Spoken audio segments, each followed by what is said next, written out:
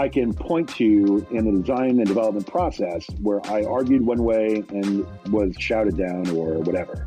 Sure. And, and that just is the way it is. And that's okay. And even my solutions at the time were probably not any better than what we got. Sure. You're not saying you were right, but no, I had no idea, right? I had no idea. I mean, some of those ideas did make their way in the Shadow of the Demon Lord, which I know is ahead still, but some of them are not. I want you to imagine that you are one of the creators of, by far, the largest tabletop game in history. And that's Dungeons & Dragons 5th edition. So I'm sitting down with Robert Schwalb, who is an awfully interesting guy. Not only does he have a fascinating history of what he's contributed to the RPG history and, paths that led us to where we are now, but he's got an interesting mind for both the fluff and the lore of role-playing, and he's also a mechanic. He also really puts together some very interesting concepts as far as how a game should work. We talk about his history, how he got to be part of the Dungeons & Dragons 5th edition design team, what it was like to work on the game, what it was like to work for Wizards of the Coast. And then we spend time talking about what happened after. So he is probably just as well known now for his Shadow of the Demon Lord, a gritty, not safe for work fantasy role-playing game. If you're interested in how the sausage is made, you're going to enjoy this episode. So sit back, relax, and enjoy my time with Robert. Third Floor Wars delivers interviews, insights, and discussions about everything hitting the tabletop. Screens turned off, phones put away, and friends gathered around a table. In a world where life hits you from all sides, you deserve time to relax, disconnect, and unplug. Rulebooks, plastic models, dice, and cards in hand. Let the gaming begin. Tabletop games let you escape and unleash grand battles and regale epic tales of adventure with your friends. If you love gaming and learning from players, designers, experts, and creators, you are in the right place. Pull up a chair. Craig and Ray welcome you to the third floor and the Tabletop Talk podcast. Craig here on the third floor. Today's guest is Robert Schwalb. He is known for his work on Dungeons & Dragons, Warhammer Fantasy Roleplay, Cypher Systems, Pathfinder, Shadow of the Demon Lord, and Shadow of the Weird West. So needless to say, Robert's been involved with a lot of things. So Robert, welcome to the third floor. Hey, thanks so much for having me. It's always great to chat about these things and others and to meet a new friend. Well, I don't think we need to get into whether you have any geek cred or not. It looks like you've touched about every major thing in role playing, and the best I can read it. Just a few areas that I have not yet to sink my claws into, but I'm still on the hunt. That's awesome. So usually what I like to do, Robert, is I like to go back in time when I have a guest and kind of learn how you got into gaming. So I want you to go back and imagine you didn't know you could roll dice and pretend to be other people, and then all of a sudden you discovered it. So what was your first encounter with tabletop role playing? The very first time I sat down to genuinely make the attempt, well, there were two. There's the attempt of making the character, and there's also the attempt of playing the game. Sure. The character creation process was, for me, a tedious and painstaking and irritating process. One that I realized upon doing it that this was not a hobby that was made for me. One I would never, ever do again. And the whole thing was just foolish. Because what happened was I sat down with my dear friend, Landon, who was at the time my fellow comic book enthusiast and a fellow nerd in Brentwood, Tennessee. He was taking me through the process of creating a character. Now, prior to this, I had adapted a module, Rahazia by Tracy and Laura Hickman, into a role-playing game of my own, thinking that I didn't have the books, so I just solved for X by kind of extrapolating what was in the adventure and then building an RPG around it, and then running that game for all my sixth grade classmates. And which is what attracted Landon to me, was like, look, man, we're gonna pump the brakes here. Let's get you to do a real role-playing game, and that's not just something you made up, because you're already seeing the flaws in your game design, right, Rob? Because you're giving them levels every time they cross from one side of the graph paper to the other side. And once they figured out how that worked, they just farmed levels by hopping from one side of the page to the other side, until I realized, hey, man, that's kind of crappy. Let's just anyway. So it was a big mess. But before you go on, Robert, so if I'm understanding this correctly, you started by designing a game before you played the game. Am I capturing that correctly? Yeah. That's fantastic. And this is back in 6th grade. So where did you get the Hickman module to build from? So my neighbor behind me that lived in the house behind me, we lived, he was in the street behind. And we're friends. We collected comic books. We talked comic books forever. And we'd play war in the backyard and run around and do stupid stuff as kids.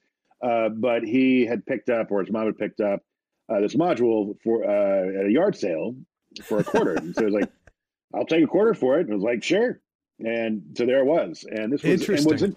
And for a starting adventure for somebody to launch like an entire career and lifelong love for the hobby, an adventure that tells you don't actually kill the Siswa because they're ensorcelled by the evil witch. So you don't even get the idea of what a traditional dungeon delve looks like. You're going into this in a different way. Now, of course, I being 6th grade, you just kill the Siswa. It doesn't really matter. You can sort it out later. But so anyway, flash forward to after the Passages experience. I was staying the night at his house. He's like, we're doing a D&D character tonight. And I was like, all right, I can't wait. I'm so excited. Yeah. Sitting around the table and we're doing our thing. And Landon's just kind of going through like, all right, the very first thing you've got to do is you've got to roll your ability scores. And so like, which dice? It's like, how do I tell what's an 8-sider, what's a 10-sider, and all that stuff? And I'm rolling, and then we go to at some point he says, here, just let me. And so he took over, and I'm just sitting there, a witness to what would be, the start of my D&D career. So by the time we were done, it was like, can we just talk about comic books? And that's how it ended. It was like, really like the Defenders and the X-Men and all that stuff. And so we did that. And so the next weekend, he invited me over, and there were supposed to be 3 kids that were going to play D&D.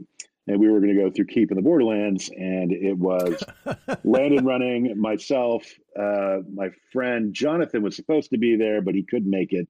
And so it was another kid named Travis, who I have no idea what happened to Travis. So Travis had 2 characters, Nastron and Stick Fingers. It's so funny you remember this, Robert. Yeah, it's weird. And then I had Ator, actually he was called Booger first.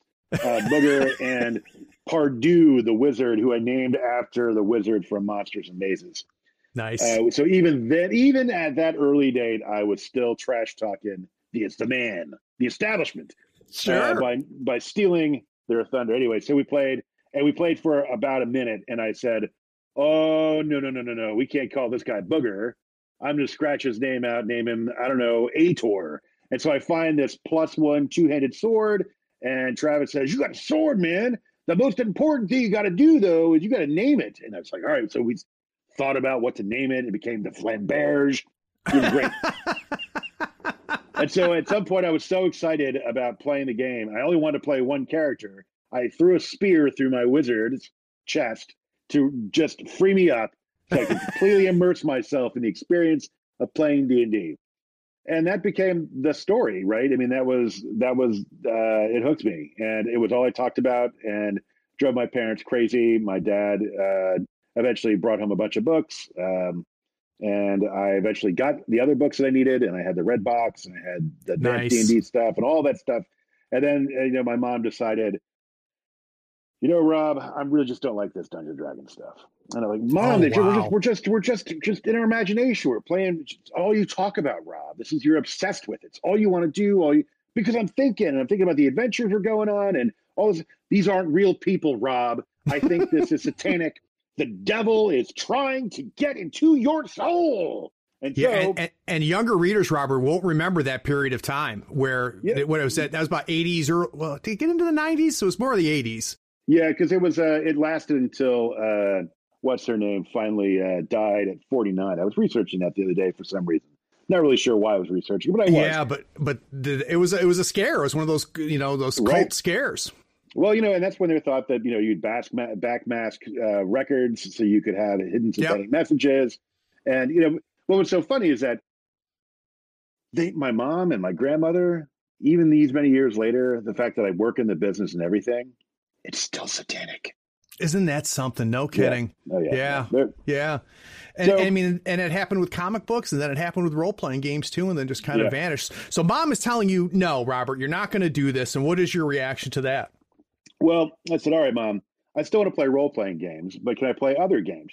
As long as it's not Dungeons and Dragons, because I hear they teach you how to summon devils, to cast spells, to cast curses, and it's all about killing. I was like, all right, Mom, no problem. We'll play something else. So that was kind of this was a blessing in disguise, not and in the sense that what happened was that Landon was certainly disappointed that we couldn't play D&D anymore. Sure. But Landon also had a closet full of other role-playing games that included everything from Champions of Twilight 2000. I also was collecting role-playing games like a fiend.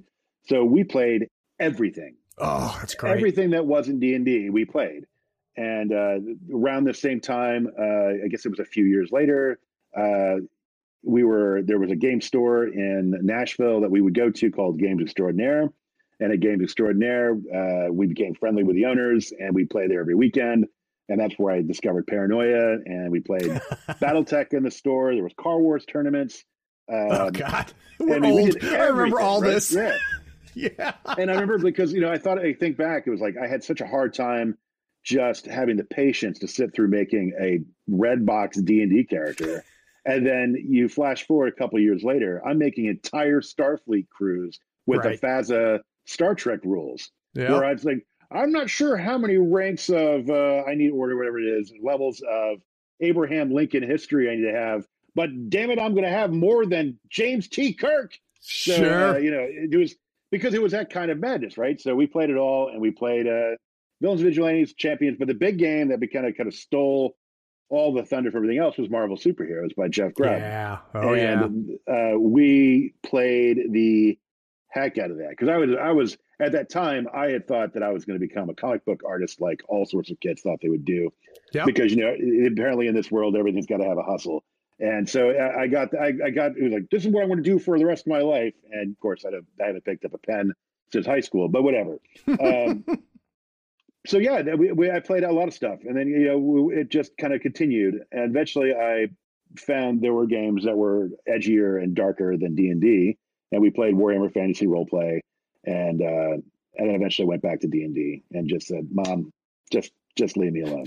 I'm an adult now. So back in high school, then, you expanded way beyond Dungeons and Dragons at that point. So I'd be curious for you, Robert, when you look back on those years, right? So those are the years that really, it sounds like, cemented your love of the game. What was it, as an adult looking back, what was it that grabbed you? That obviously the hook sank, right? Right. I think early on there was a lot of. I think it was for me that it was the hobby side of it. Interesting. It was in the sense that I originally was hooked on the idea that my character was going to continually get more and more powerful. And so we could fight tougher and tougher monsters and get bigger and bigger treasure. And you start at a certain point, you say, well, it's time for us to graduate to deities and demigods, and we're going to start killing everything in those books. And that gets ridiculous, but that's what I think a lot of kids did then. Sure. But as I grew older, I was more interested in building the long story and building the world. I can't even begin to tell you how many hours I put into drawing continents on hex maps where I would draw a single little tree in a little hex and make giant forests and have all this stuff and then build the history. At one point in high school, this is back when I was running D&D, I had up to 20 players in my attic. We were all playing during a snow day, much like we're having today, and people risked their lives to come and play D&D in my attic. We played all day, and it was fantastic because their characters would come to life in your mind, and you think about what kinds of ways you want to see them fit into the story and what ways you'll challenge them. And there was a point when I shifted, and it was relatively early in the process where I went from a player to a dungeon master, a game master, and it was a game mastery thing that really kind of kept me involved and hungry for more. Now, is that a classic situation that I hear all the time where we needed someone to run a game, so I said I'll do it, or did you find yourself being attracted to running games? For the very first time I ran a D&D game was for Landon, and that went so bad because I didn't understand that killing a character wasn't a narrative device. It was actually an attack on it was bad, right? Because the players invested. This isn't so. That was the first lesson I learned, and then after that, I kind of figured it out. But no, after my parents divorced, my mom eventually moved us out of our town and moved us to Murfreesboro, which is strangely where I still live all these many millions of years later. And I just wanted a gaming group, so I put up a notice. I had done the same thing in Nashville. I put up a notice at the Games Great Escape, looking for players, and I found a few. But then I moved to this town, which found a comic book store, and posted a notice on their board. And of course, it was obviously pre-internet, so people who went to go buy their comic books or buy gaming stuff, they saw it, and I made a whole bunch of friends. And cool. What's kind of fun about that is that I still talk to these people all these years later, right? Yeah, it's amazing. I mean, hearing you regale and remember the name of your first character and the name of his sword, it's one of the things I talk to people about that don't play role-playing games, that the memories they become your own myth, and they just get ingrained in your game. And it's something very unique about this form of tabletop gaming. So you're in high school, Robert, and at some point you transition from player to GM, but also at some point you start to transition into creator. Now, granted, yours is a little bit unique because you start off as a creator, right. But when did you start to think, boy, oh boy, I think I want to make worlds. I think I want to do stuff, and not beyond what all of us did as a kid, right? Filling out the hex maps. We all did that, but at some point something else happened. Robert, when did that happen? Well, I never had aspirations to do this as a career. That was never part of the thing. I'd always thought I would either, I'd become a painter or a comic book illustrator or a photographer or whatever. But I never thought that I was going to go this way because I viewed it just wasn't attainable. It just was not an attainable goal. But building things and creating entire histories and pantheons of gods and interweaving characters, this just became part of the process. Yep. And it was a process that continued from my high school games and in fact, going all the way back to my childhood. A lot of those stories were kind of all tied into one overarching world that was a shared creation thing that carried us through until the very early days of third edition D&D. So we played through all of that. But yes, I mean, even when I had moved after high school, I would still end up drinking beers and draw giant maps of continents and places. And I'd illustrate characters that were in the adventures that we were player characters and stuff like that. And we write up elaborate backstories and just all those kind of things because it was all part of what we did. It was what we. Sure. It was. I couldn't afford cable at that time. I was at McDonald's. I was shoveling meat in the buns at McDonald's, and so what we did on the weekends, we just get drunk and play D&D. Yep. And it was fun. So when was the first time you made $1 in the industry? Well, what was the first entrance? So I guess third edition had come out, and I had dropped out of college and went back to college. And after going back to college, I was pursuing an English and philosophy degree. I wrapped up my thesis, which ended up being like 100,000 words. Wow. So I knew I could actually write something, right. But I didn't know I could write professionally. And I still don't think I could up until a certain point in my career. But whatever. So D&D was still in its infant. D&D third was still pretty early. It was pre 3.5. The D20 system as a product idea or something that you could make content for the D20 system and have it be related to D&D took the industry by storm. And you're seeing every company under the sun is getting involved in the D20 system in some way. And some ways, I think some of those choices were interesting. Some of them were in the sense that I never would have married Call of Cthulhu with a D20 system. But at the time, you can get away with it. And I ran plenty of D20 Call of Cthulhu and a good time. So we did all that. But there was a company called Mongoose Publishing, and they posted an open call for writers. And I was a regular reader at EN World, which is before it was EN World. It was Eric Noah's D&D page. And then I saw the posting for writers, looking for writers. So I sent a pitch, and they bought my first book, and then I sent them another pitch. They bought my second book. And then I was supposed to do a third book, and then that kind of fell apart. So I switched gears and I started hitting the other publishers. And so I worked with Green Ronin Publishing early on with the Unholy Warriors Handbook, and that led to the Book of Fiends and a bunch of other things with them. After my first convention at Origins, I slapped a lot of skin and met a lot of people, and it led to work with Paradigm Concepts and AEG and Fantasy Flight. And I tried to get in with Paizo for a long time, but that didn't really. I think I had one small project with them where I did an assassin NPC. And then I didn't really get much work from them until I was already doing freelance work with Wizards. Interesting. And during this whole time, you were freelance, right? Or did you actually work for Green Ronin for a while? Or yes, I shifted gears. At the time, I was trying to make a living doing freelancing, and to understand how hard that is, companies at that point were paying between half a cent a word to 4 cents a word.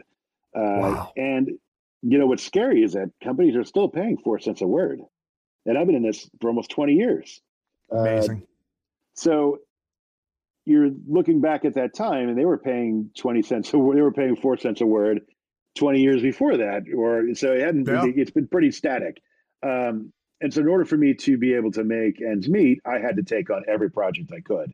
And there was that first year was really difficult because I ended up working 60 to 80 hours a week, just pumping out words just to try to make enough money to justify the expenditures.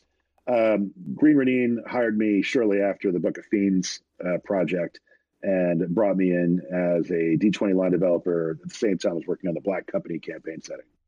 Very, very cool. We're going to dive into that period of time after the break. But the whole purpose of this Insider Insights is gives me the opportunity to bring writers, designers, developers, artists, and other tabletop gaming insiders to talk about what they do, why they do, and to kind of pull back the curtain on how and what they create. Now, Robert has had a huge impact on so many cornerstones of role playing, and I was really hoping to get an idea of your progress as a creator. So we're going to try to learn Robert's path. What has been his approach? How's that approach as a creator changed over time? And then we're going to finish digging into what I'm really excited to talk about, and that is some of his more recent work, including Shadow of the Demon Lord. So we're going to take a quick break. We'll be right back.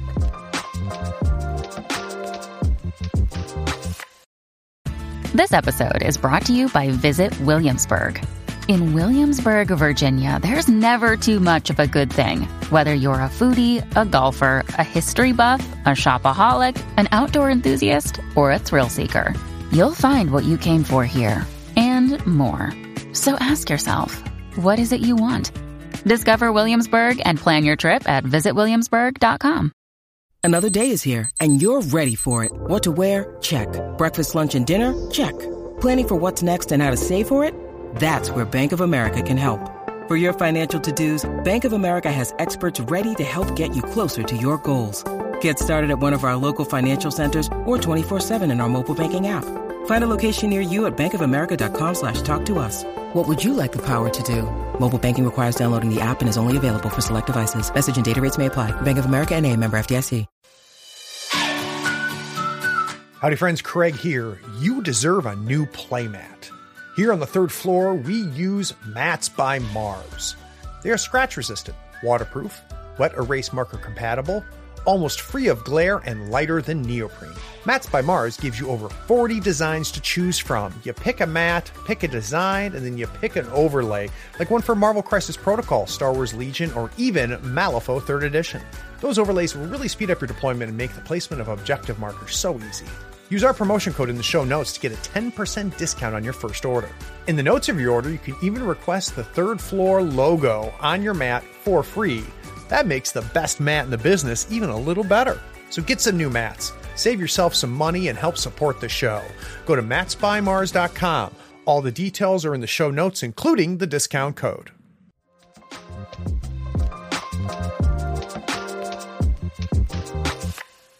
So now we get an idea, kind of the early years, where Robert started off playing, and that turned into running, and that turned into holy cow, I can write because I wrote a thesis in college, and he's now freelance and try to make a living at it.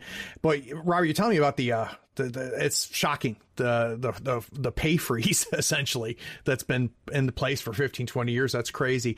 When did you really start spending more time with Green Ronin? So how did that start, and when did it become a full-time position for you?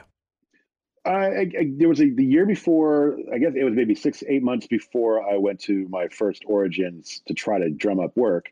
I had sold the Unholy Warriors Handbook to Chris Pramis and the rest in Ronins, and it was because Mongoose said they didn't want to do an anti-paladin book, and right. The Ronins said, yeah, we totally want to do that because we've just released the Book of the Righteous, which has the Holy Warrior in it. This would be a really great companion piece to that product. So great, fantastic, let's do it. So I went to Columbus for that Origins, and I'm terrified, right? I mean, just terrified, because I guess I might have still been in my 20s, my late 20s at that point, yep. And I didn't know any of these people, right? First of all, and second of all, these were my gods. Right. I was on the doorstep of Olympus, and yep. I am now, and as I'm walking around the hall, oh look, there's Jim Ward, and there's Ed Greenwood, and there's Matt Forbeck, and all these other people that are these are the people who enriched my life all the yep. year, as I was coming up, as I got to that point. So Chris and I bought Chris lunch over at this Irish pub across the street. They had the best pierogies that I've had at a restaurant, so it was really wonderful. But we went over there and we talked, and we ended up talking for like 2 hours. No kidding. And Chris liked what I did with the Unholy Warriors Handbook, and they were all about giving me more work, which led to the Aasimar and Tiefling book and Cavalier's Handbook and a couple other things. And Book of Fiends really went well. And so I felt like things were cooking. And yep. he finally said that, they were going to bring you on for the Black Company book. That was with Owen Stevens and Scott Gearin and Shane Ivey. So we had our group that were supposed to tackle this book. And so Chris finally said, look, because I guessed that they were getting the Warhammer Fantasy Roleplay license. And he was like, how did you possibly guess that? I was like, well, I just figured that was the only thing of value right now that's not being done, and Hogshead yep. had lost their rights to it, so why not? Well, anyway, it turned out that they were working on that, so Chris took over. He left his role as a D20 line developer and gave that job to me while he worked on designing the Warhammer Second Edition. The thing about working for the Ronins was that it wasn't just a job. These people became very much my family away from home. And, for anybody who's coming into like a profession like this one, there's a lot of imposter syndrome going on, right? Where I don't think I belong. I certainly don't feel like I belong here. I have no idea what I'm doing, and I'm just figuring this out as I go. Yep. And they made me feel like a valued member of the company and family. And I learned a lot working with Chris and with Steve Kenson and Hal Mangold, who does production, Nicole Lindrews, and Evan Sass, who's a web guy, and Mark Schmaltz, and all the other people who worked for the Ronins at the time. And as I became more comfortable in my role, I was still working 68 hours a week because I was also freelancing on the side. I felt like it was an opportunity for me to hone my craft and get a better idea of what I was doing, because there's a difference about having system mastery and then translating system mastery into being a game designer. Like, you can be really good at something, like I know the ins and outs of third edition back then. I knew it. I would challenge just about anybody on the intricacies of that particular game. Now I'm super rusty. I haven't played it in years, but there's a sense that you're making a lot of new content for these games because the games are, at least at that point, games tend to be more open-ended as far as what you could add to it. And D&D 3rd Edition created a lot of mechanical buckets that we could fill with feats and prestige classes, spells, and all sorts of monsters and everything else you normally do. So my job just became so much of just creating content for these things, and that's just kind of the thing I was doing. But it taught me a lot about the publication process and, what is valuable and what's not valuable as far as new content for the game. No one wants a touch skill, for example. But anyway, I'm off base there. But the other part of working with the Ronins was that they entrusted some fairly important properties to my stewardship, and one of those was the Black Company campaign setting. But on its heels was Thieves World, which Lynn Abbey at the time had relaunched Thieves World with the Sanctuary book and a new 2 books that were anthologies in the style of the original Thieves World books. And then eventually became A Song of Ice and Fire. Right. Now, while all these are going on, I've taken on the Warhammer Fantasy Roleplay IP, and was managing that with my friends at Games Workshop. Their subsidiary company was called Black Industries, and they were the publisher. We were the design studio for them. So I was working with them on Warhammer stuff. I was working on the D20 stuff that was still going on, and I was working on A Song of Ice and Fire at some point, and still doing freelance work because I was working with Wizards of the Coast while this was going on. The fact that my wife stayed with me after all this is really shocking. But I bet we survived. So I'd be curious, Robert, you kind of hinted at, I want to dig into it a little bit more. You talked about a difference between being just a content creator, right? A writer, it sounds like, and filling those buckets, and a designer and a developer. What is that jump? What's the chasm between the two, and when did you jump? So I think none of these jobs are easy because in a content creator, sometimes you're looking for holes to fill. Right. Right. It's like, what did the original design team miss on the first pass? What can I fill? The problem was with the D20 system at the time was that we're working not only to keep pace with what's coming out of Wizards of the Coast, but what everybody else in the industry is doing. And so you get crazy. Yeah, you get crazy feats like if you were standing on the lee side of a mountain in a thunderstorm and you're wielding a bludgeoning weapon, you get a +2 bonus to armor class. It's like, no, what is even happening here? Yeah. Right. I mean, and then there are times when you start thinking about like, well, and then you just struggle as you're trying to stretch the game to, just justify your own existence, and you're trying to pump out more and more stuff. Now, the game design aspect is when I think where it started for me was when I was having to adapt the D20 system for different genres or different stories, different worlds. So, like, for example, in the Black Company campaign setting, which is early in my career, I had to build the magic system of the books just was not what the Vancian system at all. It's free form, it's spontaneous, and it reflects your imagination. Now, if I was going back to do it again, I would probably tackle it a different way. But the way I dealt with it at the time was a super complex mechanical thing where the DC spiral way out of control, but you get these control points, which are magic point type things that you're then spending to get these big chunky bonuses to your roll. And so you sculpt the spells as you play. And usually you have a few of them prepared ahead of time. So you figure out what you want to do. You get the math ahead of time, but it gives you the free form experience. And it was fun, and it's super cumbersome, and I would never want to play that again. Sure. But then I did with Thieves World, we adapted what Sovereign Stone had done with their system to try to make Magic more of a slow build where you're building up the energies necessary to cast a spell. And so those were instances where I am warping D&D to fit the IP we're working with. With Song of Ice and Fire, and also with Witch Hunter for Paradigm Concepts, I was building role-playing games from scratch. Right. Now, in hindsight, I had no idea what the hell I was doing. Sure. I'm delighted that people are still playing Chronicle System today.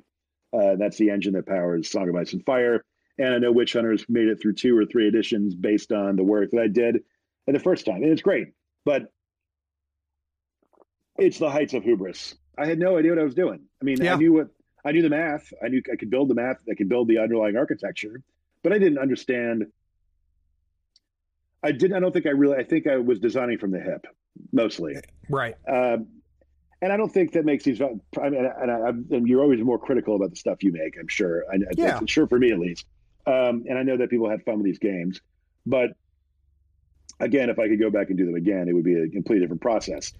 But the thing about those properties and those projects, they taught me to look at systems rather than specific instances or buckets of the engine. Got it. And when you're working holistic on the entire engine, and you're trying to find all the expressions of the engine and trying to make the engine do things that you want to see happen in play. Those were all valuable lessons that I learned from those early efforts. Well, when you were talking about it, Robert, you made it clear that you were trying to capture a feeling, right? Trying to capture a feeling of the IP in each of those instances. How do you measure whether you're doing that or not? Is it a situation where you try a mechanic and then play for a while and go, yeah, it doesn't really feel like the book? Or what does that process look like? It's changed for me now. It's changed quite a bit. At the time, with A Song of Ice and Fire, we knew ahead of time that we had to build a game that lets you tell a very peculiar type story. And because Song of Ice and Fire is not, the IP doesn't lend itself to a ensemble type cast in the sense that, hey, we're a merry band of characters that are going to go do things. Rather, what it does do is it gives you, it zooms in on a bunch of different characters and different points of view.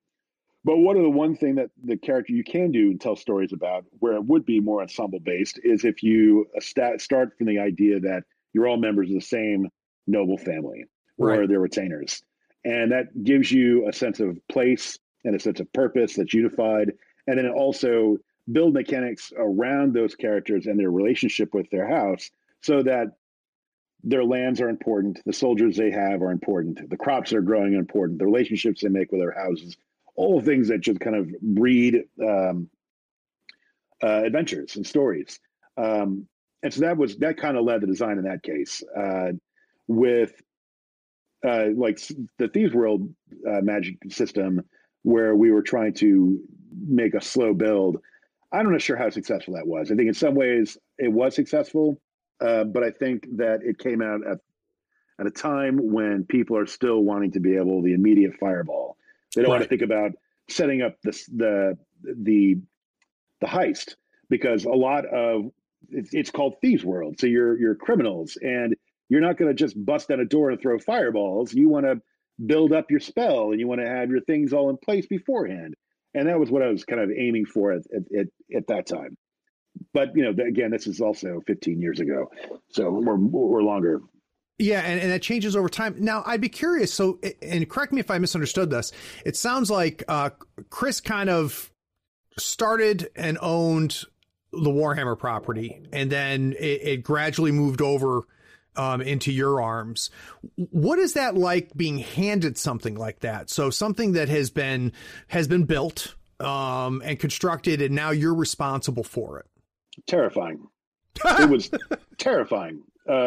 I mean, people have asked me in the past in previous interviews, what motivates you, and it's fear.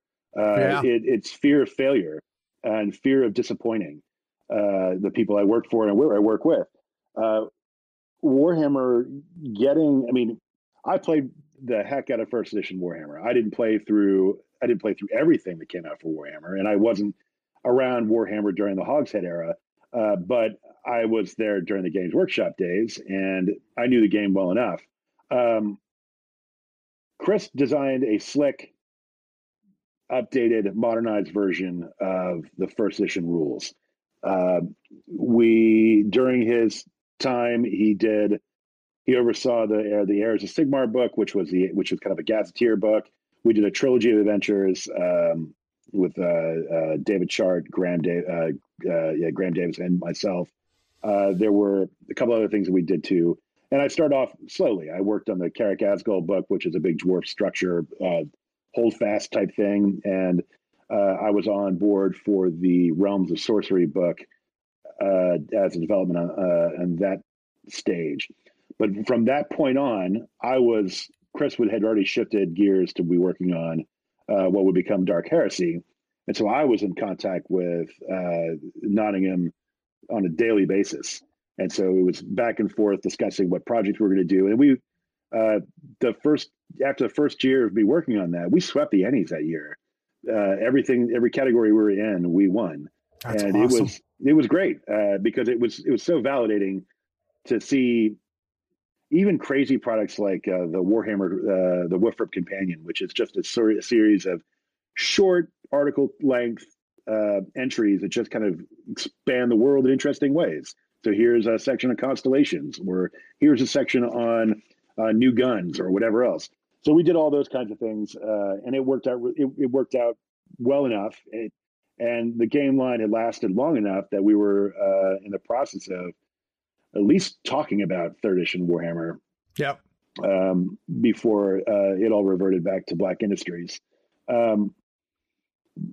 I think the time I spent on Warhammer was challenging because I inherited a game system that was, because I was still deeply, deeply in love with D&D at that time. Got it. I hadn't, even though I'd played so many other games and enjoyed all those other gahave, D&D was still my first love. And Right. if Chris had said, just make stuff for D&D, I would have upped my writing, my word output by probably 50% above what I was doing. Wow. So there was some frustration on the Warhammer front because there were elements that we were kind of locked into that were sometimes difficult because you had an IP that was long in the tooth. And Yep. Warhammer is working on Warhammer products up into a certain point. I think recently it's changed, but trying to nail down what Warhammer Fantasy is impossible because it changes with every edition of the Battles game. It changes depending on when you're going into the game. The Hogshead era is slightly different from the original release. And, how do you reconcile lizard folks and the old world, right? You just have to try to do all those things together, and it's very difficult. So we, between inheriting a game system that wasn't mine, and then having to master that game system, and then having to reconcile the constant effort of trying to link together the various interpretations of the Warhammer world was a challenge. But I learned so much. Now, I'd be curious, because this is the other side of it. It then, if I understand things correctly, Warhammer then drifts off back to Black Library. Then it drifts over to Fantasy Flight, right? And then it becomes, was it third or fourth edition of Fantasy Flight? But it was third edition, right? Yeah. Yeah, third edition. Jay Little comes up with the narrative dice and really kind of changes how the game is played completely. Do you just let that ship sail and say, hey, knock yourself out, I don't really care anymore? Or did you keep track of your kid as your kid wandered off? I was not happy. It was because I had 30,000 words of Warhammer 3rd edition on my hard drive at home, and then I see that it's been completely overhauled with proprietary dice and doing things that at the time were rather forward-thinking and revolutionary. But it was unsettling. And you also encounter the same stuff that, a lot of people will have to, in order to sell their new edition, they have to tear down the one that came before. And every time that people do that, they always end up chewing on their foot, because that happened with WotC at 4th edition. It happened with 3rd edition Warhammer. It's happened over and over and over again. Eventually people are going to figure out, don't trash on the people who came before you. Right. Celebrate it and say, we're doing something new. Yep.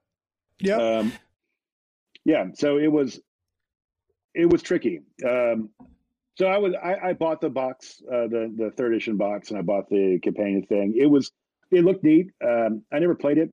I'd like to one day break it open and actually give it a spin.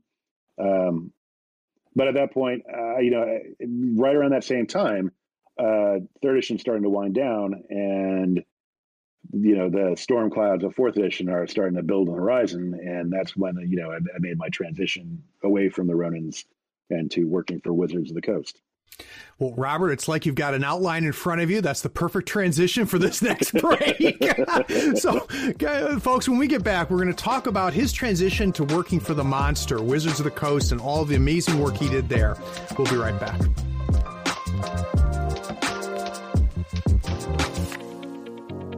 Hi, I'm James Hahn, and I'm a patron of Third Floor Wars because I'm a henchman who loses most of his games, and the podcast has tons of valuable information to improve your play as well as what to expect from other crews. You can support them too. The link is in the show notes, or just search for Third Floor Wars on patreon.com. What is it worth to you to get this podcast on a weekly basis? Is it worth $1 a month? $5 a month? $20 a month? If you'd like to help support the work that we're doing here on Third Floor Wars, please go by our Patreon. We're at patreon.com/Third Floor Wars. There you can pledge at any level, any dollar amount. Whatever you give us will help us put out quality content on a regular basis and hopefully make tabletop gaming a little bit better for you every week. Time to give a shout out to our newest patrons. A big special thanks goes to James Kahn, Rage Quit Wire, Deck Roll, Eloy, Robo Rotten, Jacob Suderman, Joshua Hatch, Donald Kroger, John Fox, and David Gadea. Because of you and the 100+ that are supporting us on Patreon, we're able to put out regular content on a weekly basis. We appreciate it.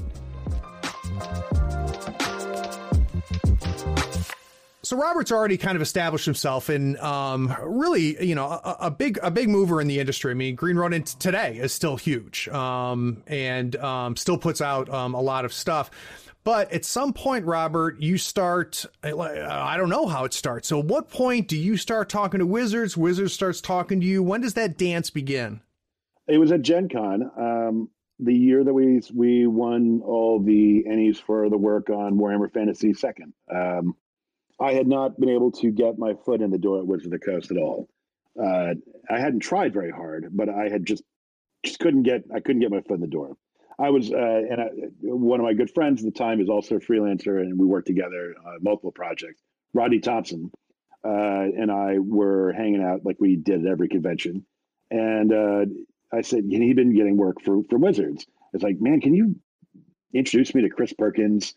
Because I don't know I don't know if I'm radioactive or what, but can we do something there? And so sure enough, I was at the booth and he brought Chris Perkins by. We shook hands, said, yeah, I'll be in touch. And then I was like a week later, I had my first gig, and it was no kidding, Tome of Magic. And so I'm still working for the Ronins at this time, and I hadn't started working on Song of Ice and Fire yet. But they gave me Tome of Magic, and Tome of Magic was an interesting project because it had 3 principal designers, each trying to reinvent D&D's magic system along a thematic thing. So Ari had Shadow Magic, Matt had Goetic's Gosha symbols and the binder, and then Noonan had true names and true naming magic. And my job on this project, and which I still find just charming, was we want you to do all of the stuff they don't want to do themselves. Great. So you need to write the adventures content and do all the maps and just do that stuff, and it's fine. So I did, and I had several conversations with Matt Cernett. We had met a few times before because Matt did some work for the Ronins as well. So Matt had and this is back with AOL Instant Messenger. We'd go back and forth on AIM and talking about the different symbols and trying to come up with a proper word. Can we use talismans? Like, no, we can't use talismans because talismans first appears in 3rd edition in James Wyatt's Oriental Ventures book. It's like, oh, right. Crap, I can't believe we used talismans there. And so we figured it out. Book comes out, and they're happy, I'm happy, and I really like getting Wizards of the Coast money. And so that led to more work. Yeah. I mean, a lot of work. I became pretty good friends with Gwendolyn Kestrel, and she kept me supplied with jobs. So I guess I worked on, I'm looking back over my shoulder, Drow of the Underdark, Monster Manual 5, one of the complete books. Some of my stuff showed up in there, and it just kind of snowballed. And eventually they gave me Exemplars of Evil and Elder Evils in the last 2 books. And basically for those, these were clear indicators that D&D was getting ready to transition to a new edition. And why was that? There's some very serious tells, right? If you do a dungeon book, that's usually your last book for the edition. Interesting. Almost always. If you do like if you give an outsider from the company the lead designer position on a hardback, also a good sign there's a new edition coming. Interesting. So, for Exemplars of Evil, I had about half the book, and then there were other freelancers, largely many of whom were working with Paizo at the time. And then that was also true for Elder Evils. And Bruce Cordell, fun fact, Bruce Cordell was the one who should have been the lead on that book, because he already sketched out what was going to be in it. And so he just gave us the outline, and then we went from there. And then it all kind of unfolded from there. But those books were fun. Yep. Then I flew out to Seattle and met with Rodney Thompson. This was right around the time when Star Wars Saga was just kind of coming about. And they offered us, basically, they didn't offer us, but they offered us. Would you accept positions in the company, basically, but not in so many words. Sure. I couldn't, because my wife has put concrete shoes on my feet. And so, and largely and it was for the best, because her parents are older, and at the time they were in good health. They're not now, but at the time it would have been very difficult. Sure. And so Rodney was 6 years younger than me. He wasn't married yet, and he could do whatever the hell he wanted. And so he took the job and took over Star Wars. Wizards of the Coast offered me a full-time contractor position to work on 4th edition content. And so I transitioned from working on 3rd edition, went through the crash course of learning 4th, and moved on to that. And so that was where I started working on Draconomicon, the Forgotten Realms Player's Guide. And then apparently it turned out, because I was doing so much, they had me at 50,000 words a month. Wow. So I'd be curious, Robert, what was your initial feelings and take on 4th edition? Because it's a pretty controversial edition of the game. You're somebody who's been playing it for forever, and it's been your love since the beginning of time. What was your take when you first came across what they were doing with 4th? Right. It was troubling. Yeah. It's funny when you think about the things you just love. You just love you to the point when it's a passion for you that is as strong as the most heated, sensual relationship you'd have with another person. Yep. I can remember having a dream about what the new Star Wars movie is going to be like. This is episode 1. And just thinking how awesome it was going to be, and being just gutted coming out of it. Yep. I had similar feelings regarding 4th edition, and a lot of my 4th edition feelings were, they're doing this very much black box. This is a game that's sort of been moved into the open. There's a lot of people who've been working on this, and a lot of people's livelihoods depend on the OGL at that time. Maybe not so much as they do as the industry survived, obviously, but sure. I was pretty shocked by the degree of changes, and it took me about a minute to really get my head around it, because in hindsight, again, I understand what the intent was. Right. 3rd edition, everything that needed to be said about D&D had been said in 3rd edition. And there were things that didn't need to be said about D&D that showed up in 3rd edition, right? I mean, there are plenty of books that probably should never bhave been made that were just like... Especially when you talk about the D20 world, but yeah. Oh, yeah. There's so many things that... that's funny. So, I mean, how do you stay relevant? And how do you stay relevant and make a game that appeals to the next generation of gamers who, at the time... There was no retro thing going on. You didn't have stoner rock bands singing about D&D songs, right? No OSR, no nothing. Yeah. No, yeah. I mean, there was just people were done with Gygaxian fantasy, and it was not. And so, if in that mindset, you got, we don't have to keep these sacred cows anymore, because that audience is already well served with everything we've published.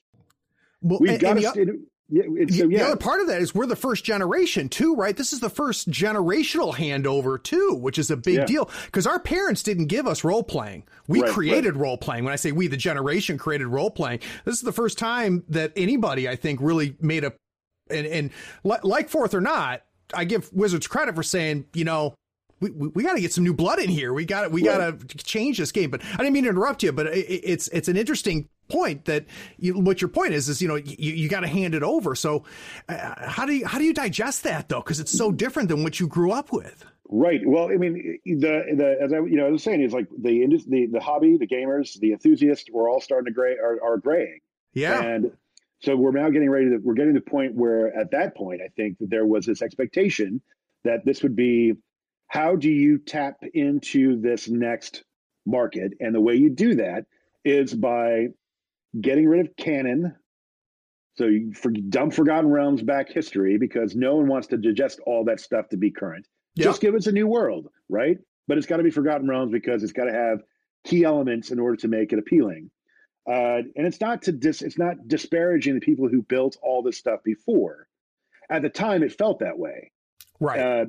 At the time, it felt like they're just throwing away all their audience because they just don't give a shit about us. But what's really happening is like, no, we have to stay relevant, and we have to, and how we stay relevant is that kids come to fantasy not by Lord of the Rings. Yep. And they do, but that window's closed. The movies have already come out. Yeah. So what is, the kids are coming to D&D or fantasy by way of anime and by manga and by comic books and by a variety of other sources. Video games. And largely video games, right? Yep. So if you can do some really cool stuff with my fighter in a video game, then darn it, our role-playing game should give you that and better. Yep.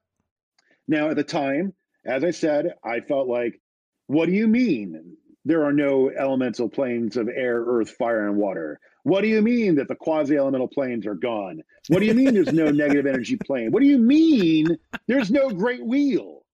Yeah. And what happened to Greyhawk? Why isn't Grey? I mean, what are you doing to my game? And what, psionics? We don't even talk about psionics? I mean, so, right. And I mean, it's there, but, and so there was a struggle to, and I always felt like, what ways can honor my job and the great income I was getting for the hard work I was getting, but honor the legacy, right, and make us look like good custodians of something that is owned by the audience, because people consume D&D in a different way than they do other things. You may put in 5 gazillion hours in the World of Warcraft, but you have no illusions that is your game. Yep. You just good play point. It. Yeah. But if you buy these books and you're making up your own worlds and your own spells, your own monsters, you've got characters you've populated, that's your game.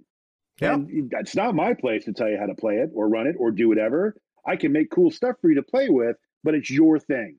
And so I always felt like I have an opportunity, because I'm not part of staff, but I'm sort of in this hybrid role. And because I'm doing a lot of Dragon Magazine and Dungeon Magazine content, I would slip in all sorts of little things and little nods to older editions of the game. Like I think I put in Fragorak the Answerer at one point in something I made, or like the Manual of the Planes book. There are all sorts of stuff that were callbacks to previous editions. And I carried that through the entire time, because at the time I didn't understand, and I don't regret that. But at the time I felt like there was shock and awe from the audience. Yeah. The audience was shocked and awed because everything that was true about D&D was suddenly upended.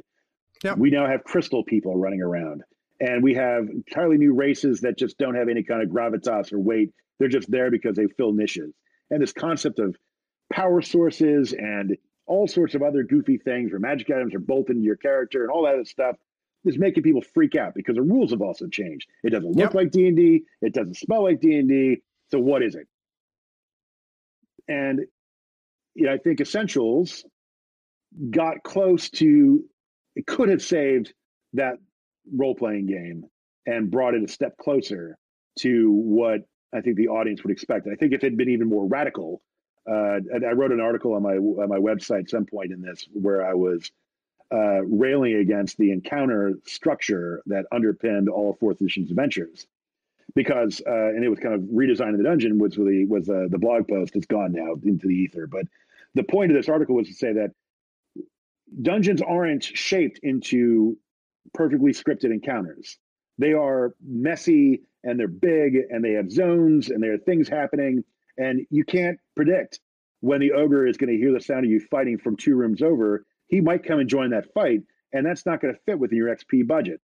And so we kind of, towards the end of 4th edition, we're rebuilding a lot of those ideas and kind of breaking away from the structure and the approach as part of, I think, this late stage revolution in the game to try to save it.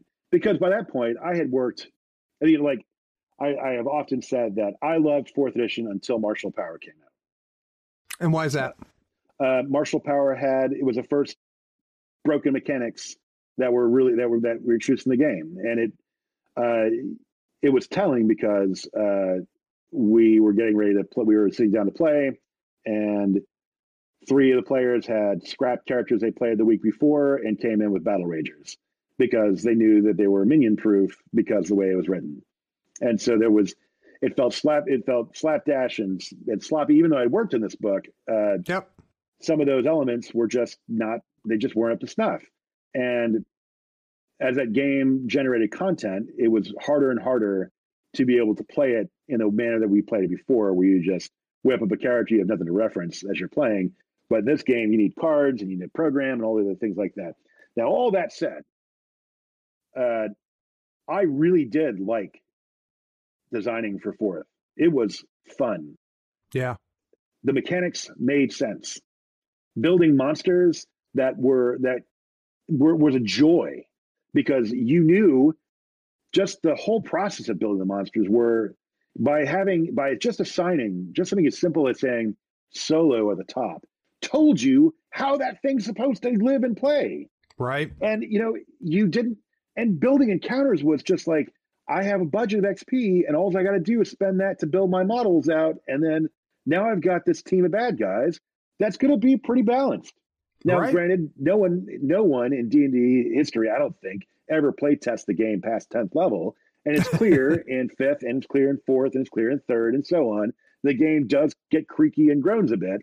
Yep. But, the first 10, 20 levels of D&D 4th are fun. They take too long. The fights take too long, but it's fun. You feel like you're doing something. I'd be curious now, looking back on it. It was pretty clear from the beginning, because Wizard of the Coast wasn't shy about the goal of 4th, right? What they wanted to accomplish with 4th, why they did what they did. Looking back on it, was that a success in your mind? No. 4th edition was a game that came out 10 years too early. Interesting. A little ahead of themselves. Oh yeah.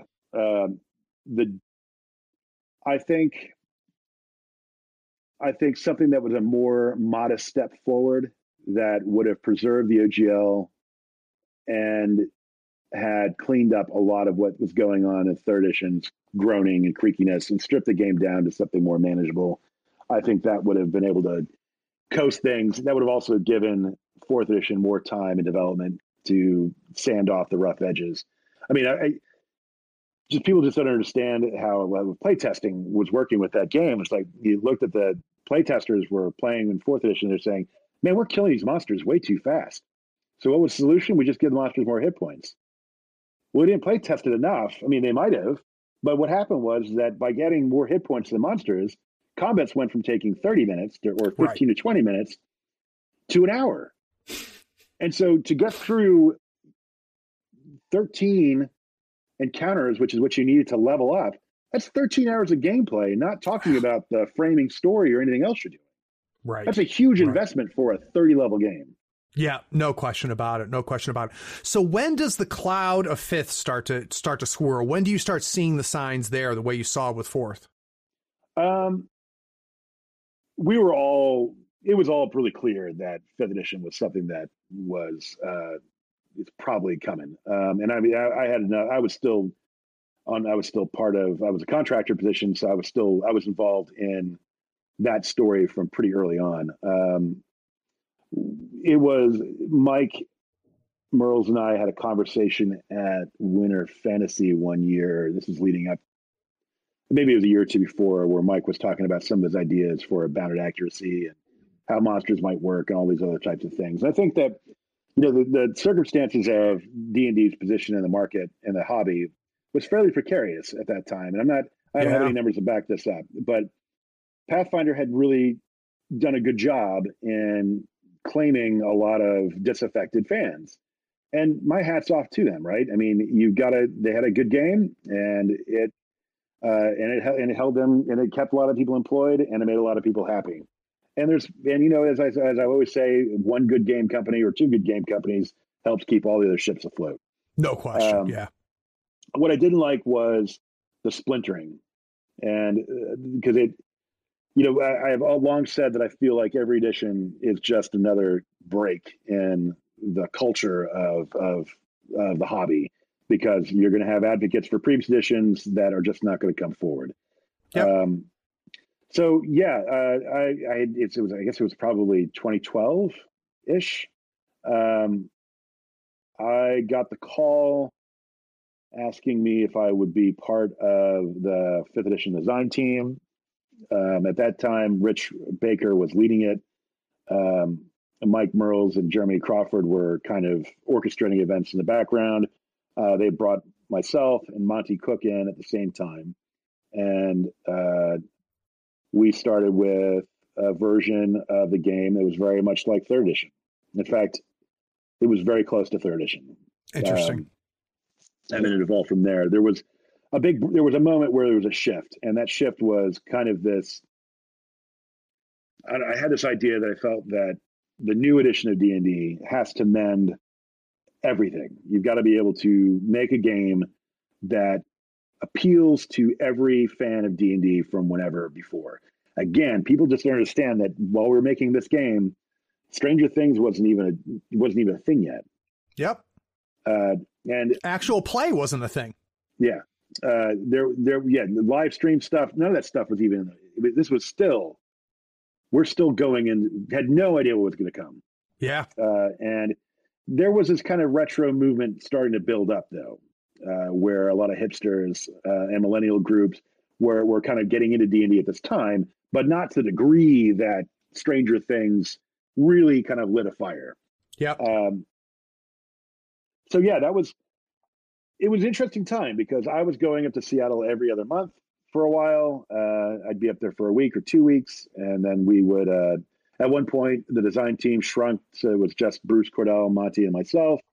And then Monty left the team, and then there was a big shakeup, and then it constantly changed, and then, eventually we got 5th edition in the form that it is now. But it was, for me, the best education I could have ever received about just about designing role-playing games, because there's more to it than just knowing the math. There's more to it than having the vision.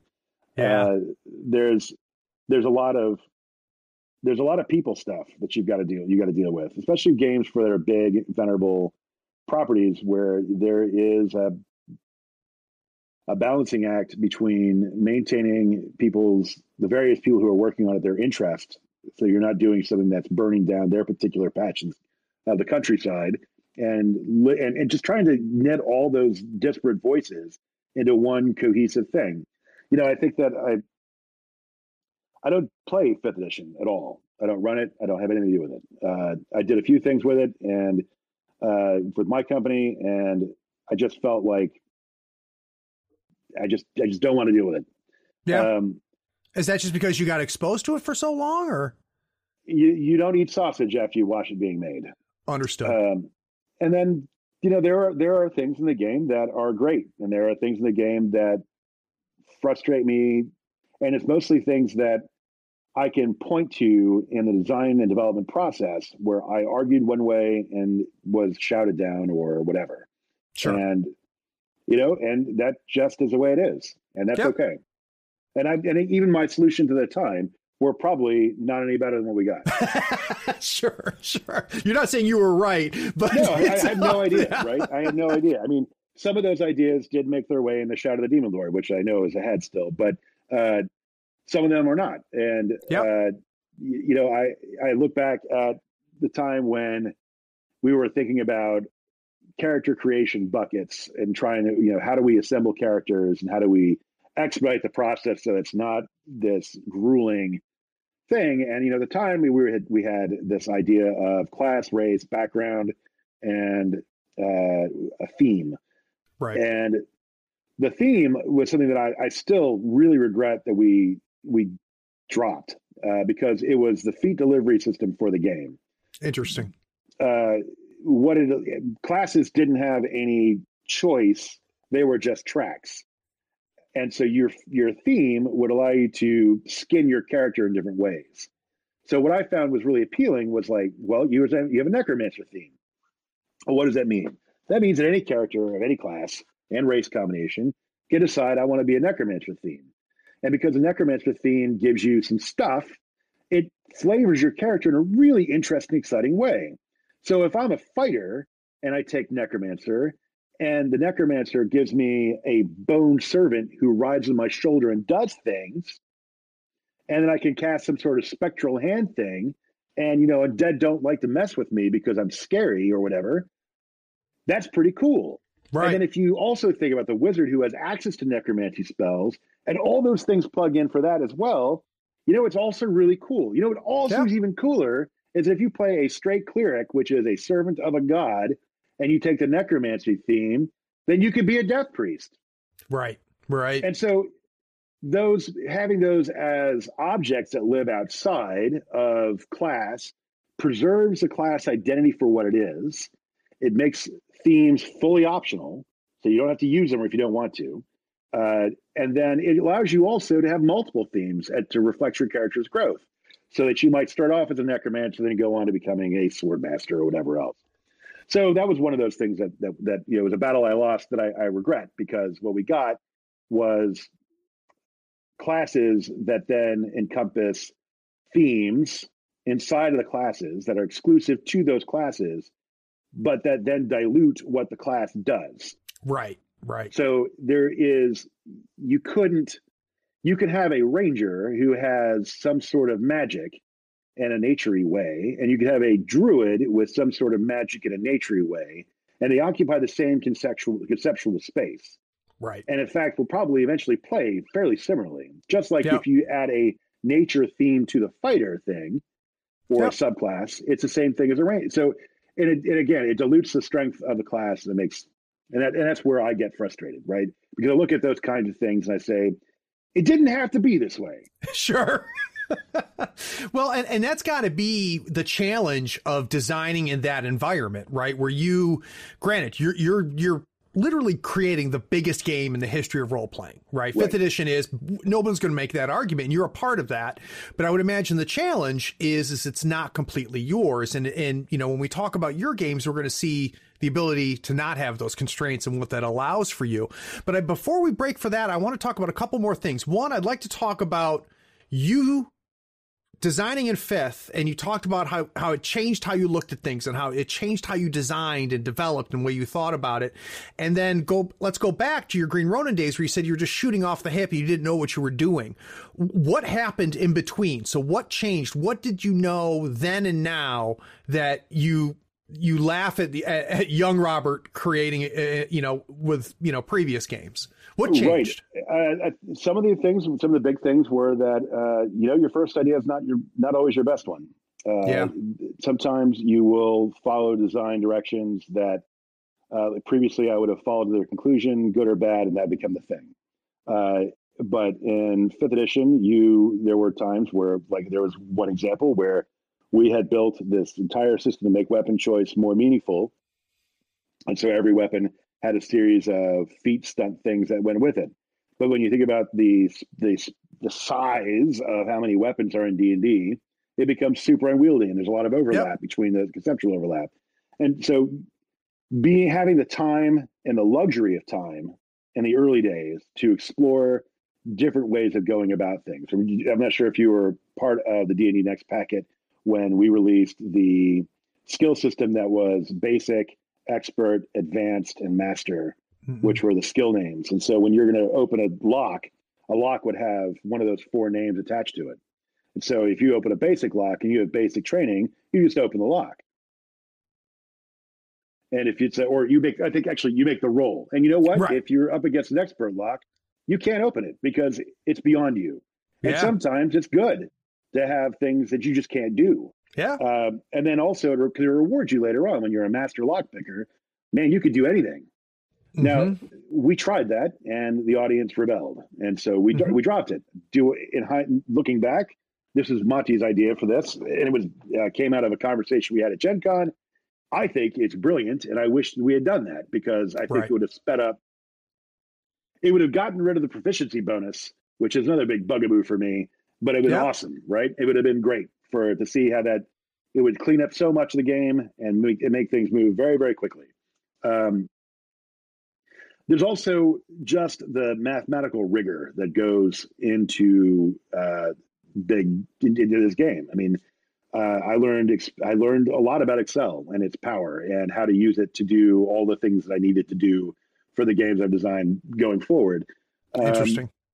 And you know, as I said, there's also the personal relationships. I mean, I know that if I was in a situation where I was going to design, this is ridiculous and ludicrous, but let's say that Chaosium says, Schwab, we want you to help us design Call of Cthulhu 47th edition or whatever they're on right now.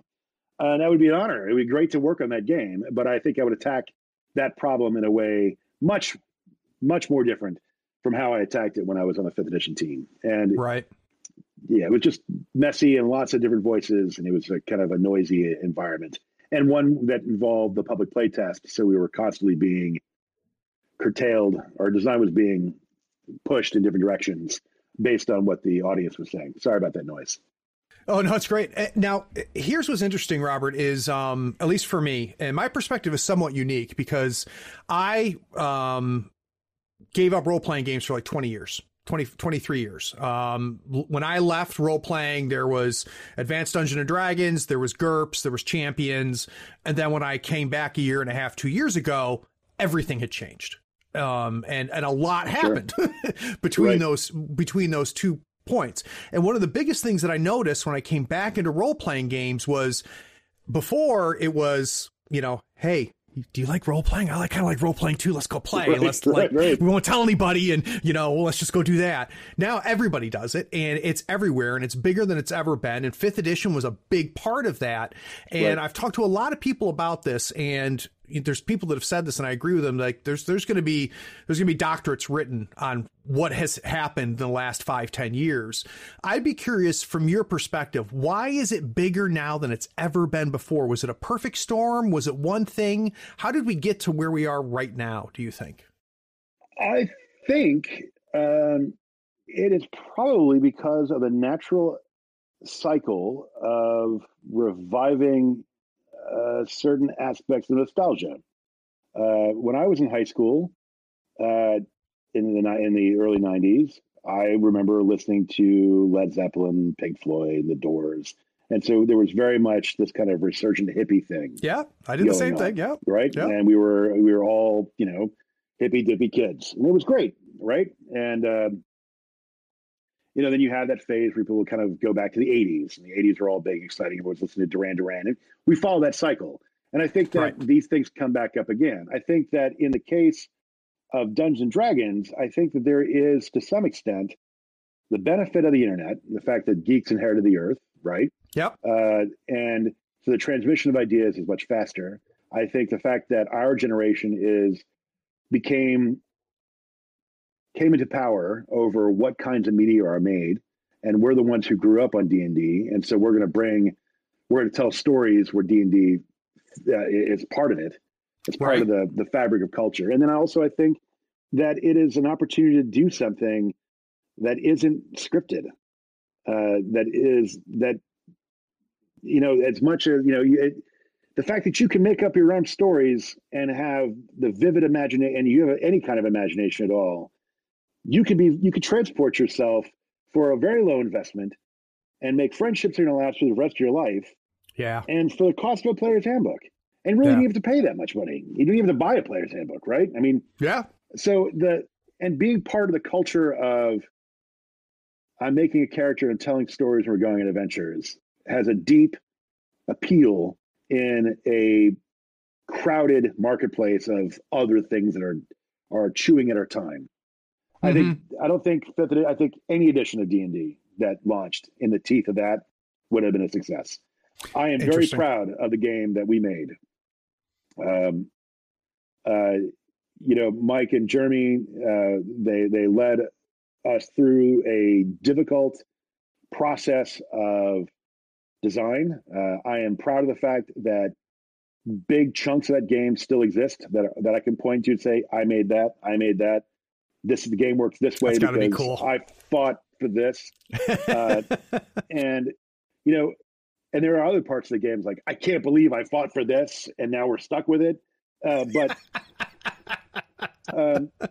it is a really perfect distillation of a dozen, 20, 30 people's ideas into celebrating all the best parts of D&D.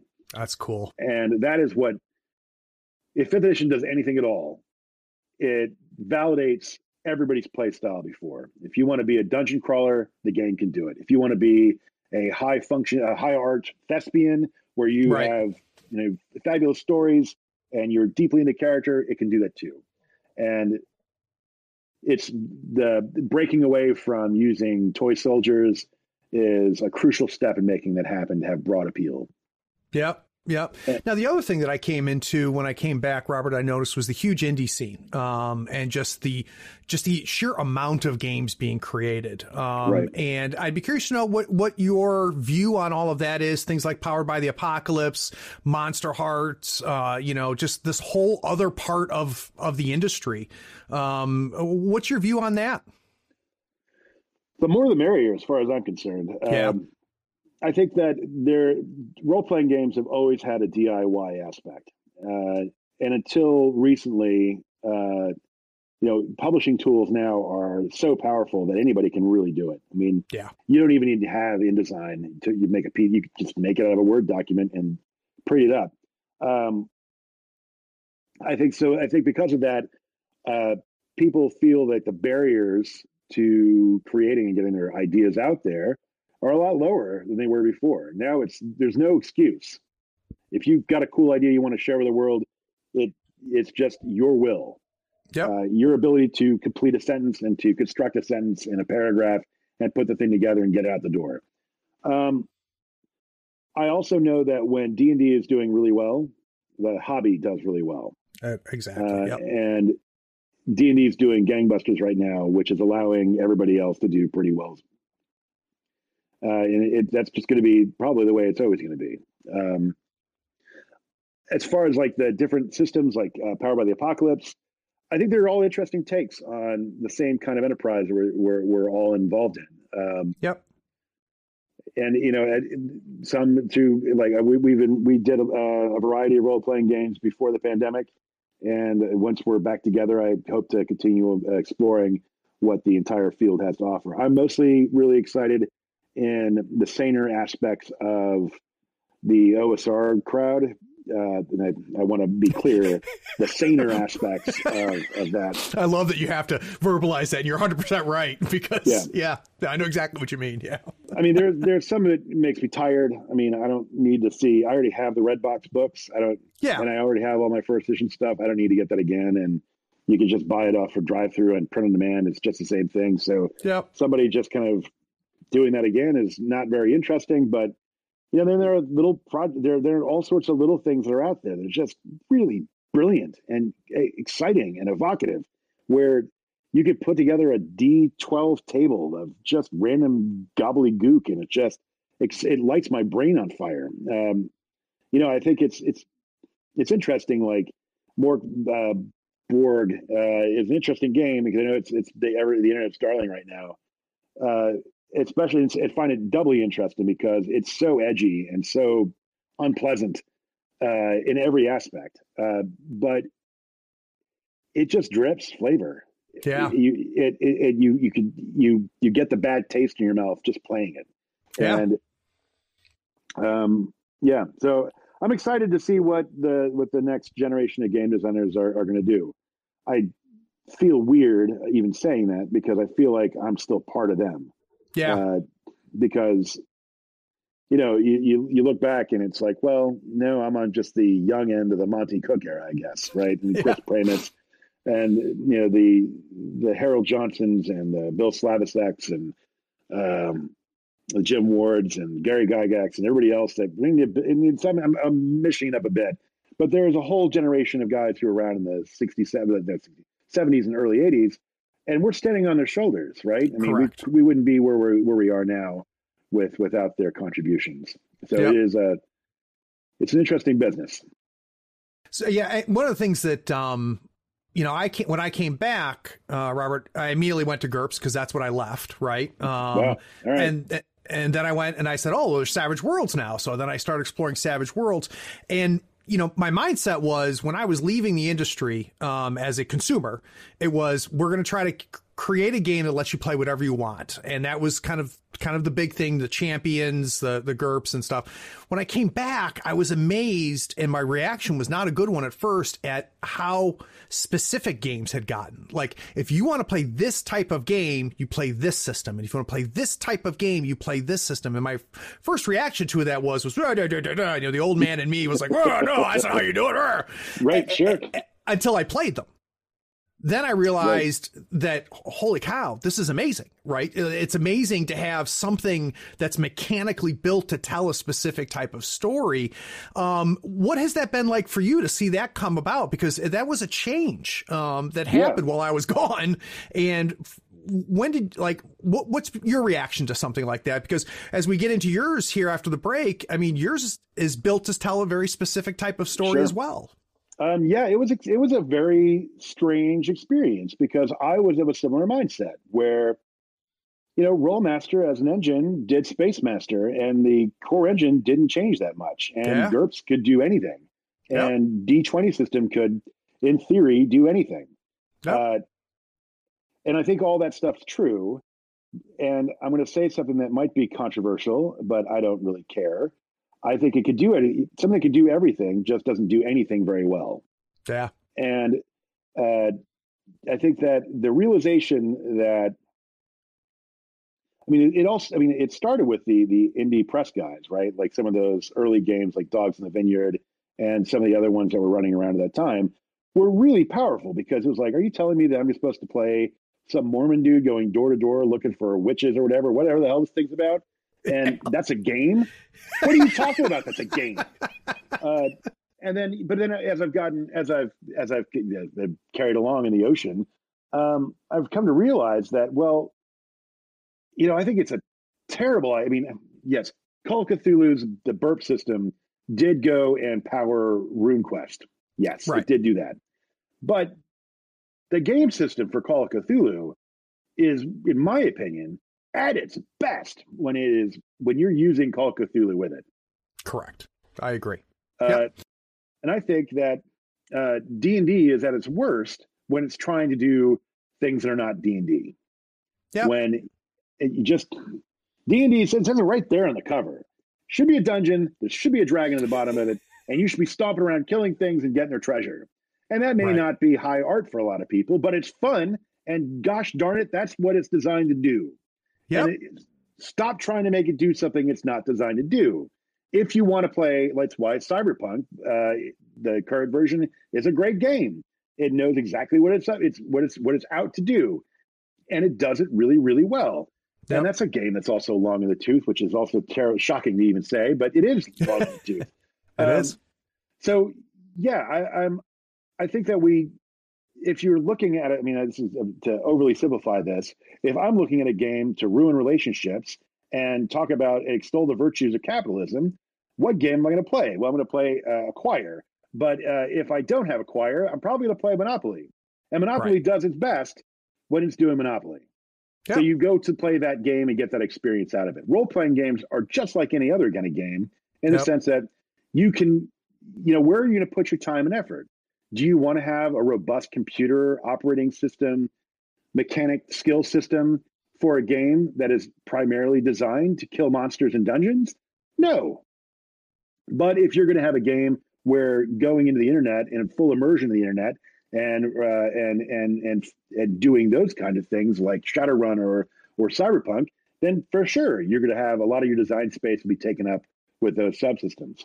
And so getting us away as designers from trying to be everything to all people allows us to craft games that are more on target and probably and arguably deliver a better play experience for everyone involved.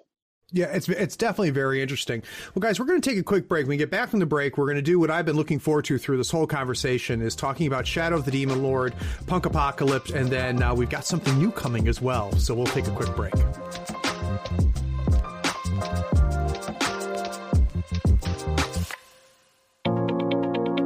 Howdy friends, Craig here. Nothing makes Malifaux easier than having the right tools. Here at the Third Floor, we love all the licensed Malifaux goodies from Custom Meeple. Not only are they helping support this podcast, they sell custom-made weird licensed tokens and terrain. They sell it all. Crew boxes, terrain, markers, tokens, and even a 3x3 full Malifaux board. Custom Meeple sells a complete M3E token set covering every marker and token you need to play. Custom Meeple are the source for the official accessories for Malifaux. Everything is designed by hand and authorized by Weird Games. Check them out at custommeeple.com, that's with one M, or follow the link in the show notes. Up your Malifaux game and be sure to tell them Craig from the Third Floor sent you. If you use the promo code Third Floor Friend, all one word, THIRDFLOORFRIEND, you'll get a 5% discount and help support the podcast. It's valid on everything except retail products and playmats.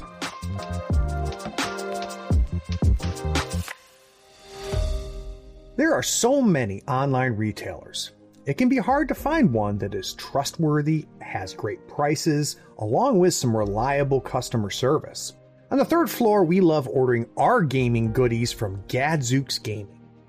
Their selection of terrain, miniatures, dice, custom decor, and conversion bits are curated for gamers by gamers. You'll find they have what you need and what you didn't know you needed to take your gaming fun to the next level. If you mention Third Floor Wars in the cart notes of your order, you'll also get a free gift. And you'll help support the podcast. Check out GadzooksGaming.com and mention Third Floor Wars on checkout to get that free gift.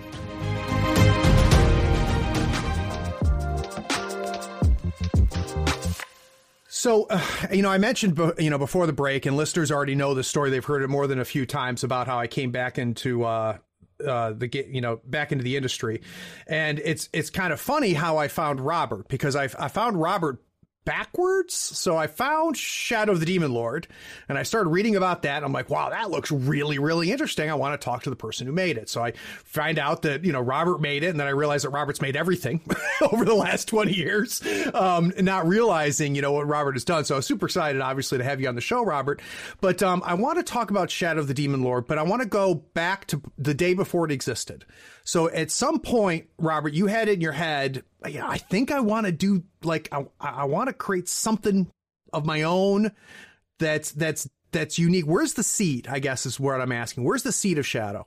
Towards the end of my time working on 5th edition D&D, there was kind of a very real sense that we were all writing our own pink slips, that D&D was going to be a game in a box, evergreen, and it was never going to see new content, new anything. And that was the end all, what we were doing. Done. Yep. And then, of course, reality intrudes and defeats all expectations, and D&D explodes and is everywhere, and there are thousands and thousands and thousands of products out there for it, and so on. But at the time, so I knew that my time with Wizards was coming to an end. So I had a choice. I could either go back into the freelance pits, working for 5 cents a word, or I could strike out on my own. And it was a really tough call. I bet. Because you work in a business for, at that time, I guess, 15 years or so. And I had worked on some of the biggest games in the business. It was terrifying to think about what would come next. So the seeds for Demon Lord, there were, as I talked about before during the 5th edition design, there are things that we didn't pursue, different lines of design that that I would have preferred, or and were good or bad. And so Demon Lord was a way for me to exercise my demons from the process of birthing Fifth. I had a very clear idea about what I wanted. I'd long felt that role-playing games can sometimes get in the way of people having fun. Number one, hey, we're going to make a character for this game tonight. I need you to read through this entire stack of books.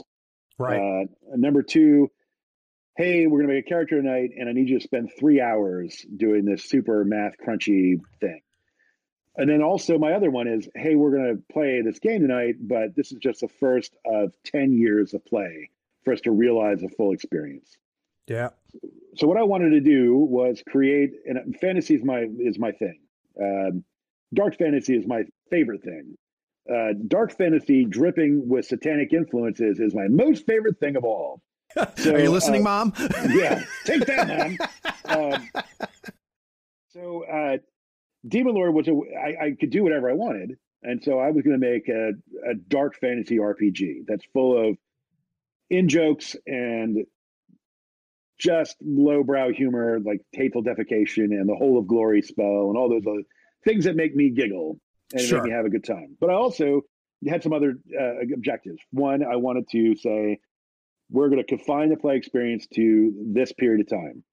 I knew from research that we had in early D&D discussions that gaming groups tend to fall apart after 2 or 3 months. That gameplay, and then your campaign ends because something interferes. So rather than try to say that I'm going to do a 30-level game where it's going to take you 2 or 3 sessions to get through every level, we should say that every time you play, you complete an adventure, and then you get something new. And so you level up. And then you can do this 11 times because that's about 3 months. And that's enough. I also wanted a game that said characters are super simple to start with. That the time it takes you to make a character in this game should be picking one thing and writing it down, and you're playing. Right. Nothing in front of you, no major decisions. All decisions about how your character builds and develops are all things you do over time once you're invested. In play. Yep. Right. So I had the pared down playtime. I had adventures were going to be mapped down to 3 to 5 page scenarios that would just kind of highlight the most important parts of the character's story over however long you want your campaign to go. You might say my campaign's going to last 30 years, but each adventure takes place, they're all 5 years apart because they're doing other things, right? They're going on other minor adventures that are happening. But these are the moments that we're going to talk about because these are the things that make most sense. And then use an engine that is streamlined and is somewhat familiar. I mean, yeah, I could have done anything with dice. You could do anything with dice. What we're going to do is we're going to use a D12 and a D4 system with a rotating modifier +1 to +5. And a Jenga tower. And a Jenga tower. And then we're also going to use cards. And then we're also going to only be able to play on the nights when the moon is new. I'm going to do anything I wanted to. But sure. When you ask people, what's the most, like, when you're playing a role-playing game, what's the number one thing you need to play a role-playing game? You ask anybody, well, I need a D20, right? Or something like that. They don't necessarily know what difference between a D8 and a D10. They conceptually do, but a novice probably couldn't tell by looking at them at a glance. So I just got rid of all the extra dice and just went with a D20 and a D6 and a couple of D6s and kept it simple. You want to roll high and you want your target number to be a static thing, so it's always 10, or the thing you're using to resist. And then you get rid of all the other things that crowd out the fun. So initiative is the thing that I hate. Rather than having to stop the narrative to have a sorting order be set up, we just let you go directly from the story mode to tactical mode by just saying, you guys go first. And that's fine because you can build the monsters so that they can absorb a little bit more because the players are always going first. Right. And then, there are a lot of taking spells and then dumping them into bigger baskets called traditions. So you can just choose a thematic basket. Like I want to be big in enchantment, or I want to be big on curses, or I want really gross spells. And so let you kind of pick from this giant menu of things without making it too overwhelming. And then those things, the individual discrete objects that live inside those big buckets, have their own uses. So you don't have to worry about, do I use my use for this instead of that? No, you just have all the uses are there for each one. So, I mean, it was all about just kind of uneffing what I was calling uneffing role-playing games, because I wanted to make it fast and fun. I wanted to give it enough granularity so that hardcore RPG nerds like myself will have enough to do. But I also want to be able to play this with my bar friends who don't give a damn about role-playing games and just want to hang out. I also want to create a game that I could run when I'm drunk, because, odds are if I'm going to be hanging out and doing nothing, I'm probably going to get tight. And being able to tell a crazy story and not have to worry about, oh my gosh, this character has its feet with a mountain thing. Was it +2 if he's on the lee side? Or I don't want to mess with any of that. Yep. So, and that's pretty much was what I was. Those were all the kind of things that are banging around in my head while I'm developing this game. Now, this game went through 30 versions. Wow. And in a span of like 18 months. And it was all, while I was doing all this, I was taking on a few freelance projects. I did stuff for Monty, for Numenera and The Strange. And I did a couple things for Pathfinder, but largely, and I also did the Cypher system, the Shotguns of Sorcery games for Outlander Entertainment, which has now moved over to Matt Forbeck's company. Point is that this was all I was basically doing.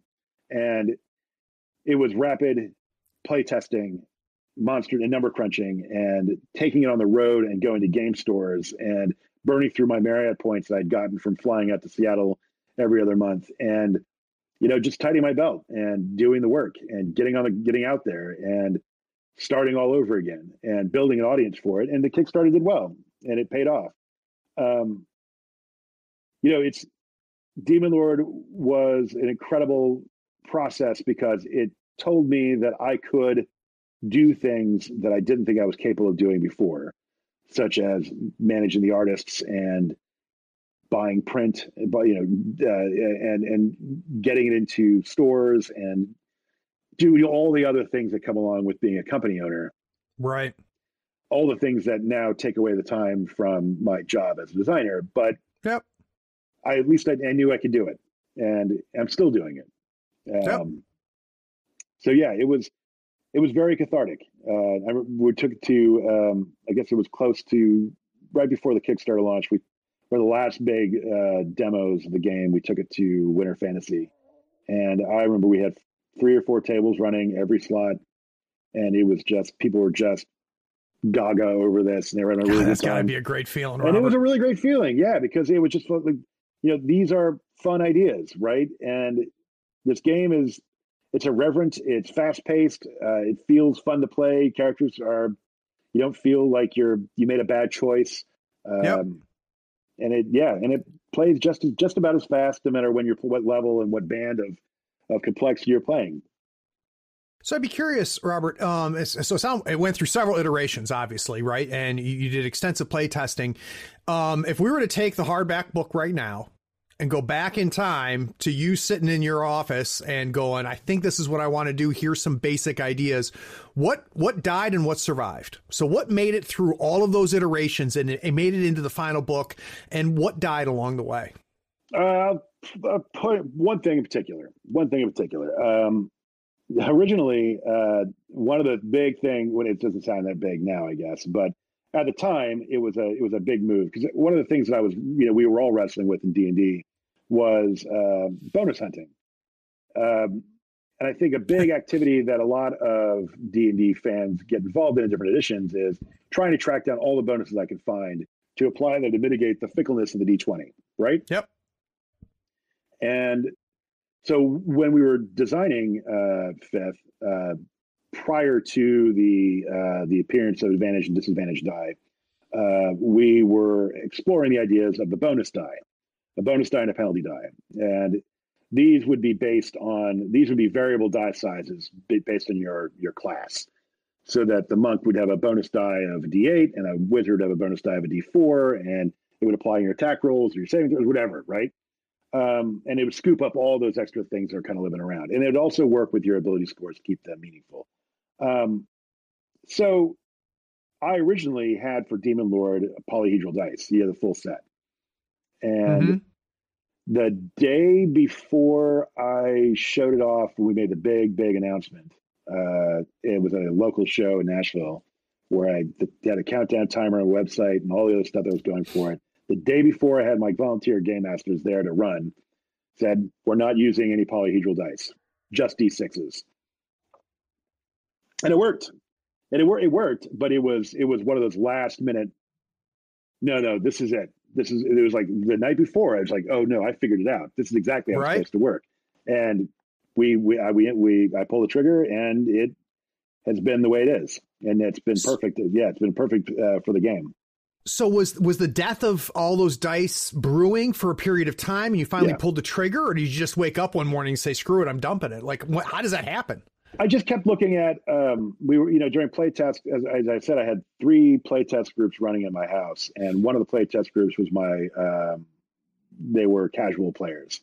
And, they would say, well, which die do I roll with this again? It was like, is it D10 or the D8 or whatever? I can't remember which one these are. And as we're doing that, that's just kind of, it would sit, like, it would just sit in the back of my head and just kind of, I'd worry it, right? It was like, how can I get this so that it takes up less real estate in gameplay. I don't want people's eyes on each other at the table, not on their character sheets looking for what to do or for reminders. So, that was it. It was just that, no, I don't need those at all, because the D6 is enough of a spread. It does.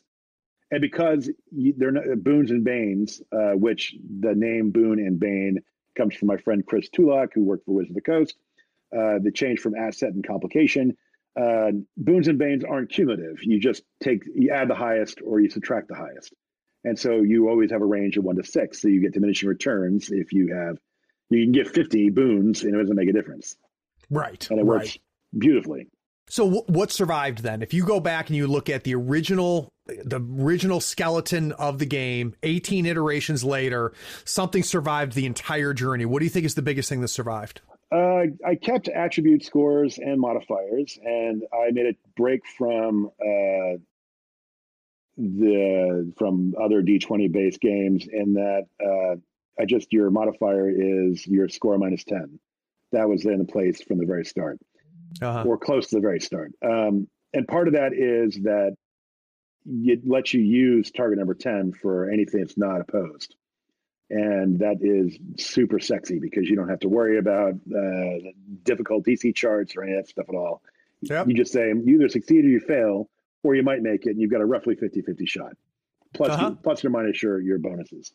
So that was there from the beginning. The path system did make it, but it changed its final form it changed from its earlier incarnations, because I had adopted a more theme approach where you have these packets like I was talking about for 5th, and I moved them into I got rid of the idea of overarching things and made all characters just combinations of different paths. Very, very cool. So you launch the Kickstarter. It's a huge success. People are gobbling the game up. It's one thing to hear and read reviews on Warhammer and read reviews on 5th edition, right? Because you were a part of that, but it wasn't yours. This was yours. So what was it like to hear that land and to hear it out in the wild? People were playing it. They were making videos about it. They were writing blog articles about it. Some good, some bad. Like what was it like digesting that as the sole creator? I always had, to be honest, I had pretty thin skin about reviews for a long time, and I eventually developed a callus. And I am naturally a cynical and skeptical person, so I had expected the game to fail, and that I would be picking up the pieces of my broken dreams and discarding them and going back to working in an alley performing sexual favors for quarters again.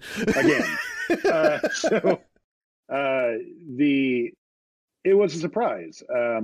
I don't read reviews at all for my own sanity.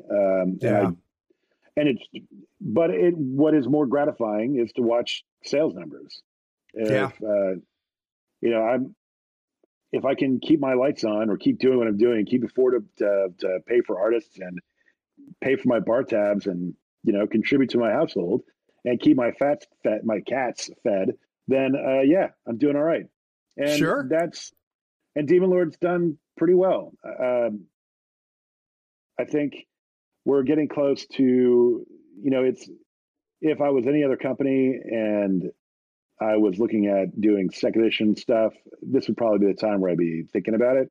Right. But I said from the beginning that Demon Lord was going to be a one edition game only, which is important to me because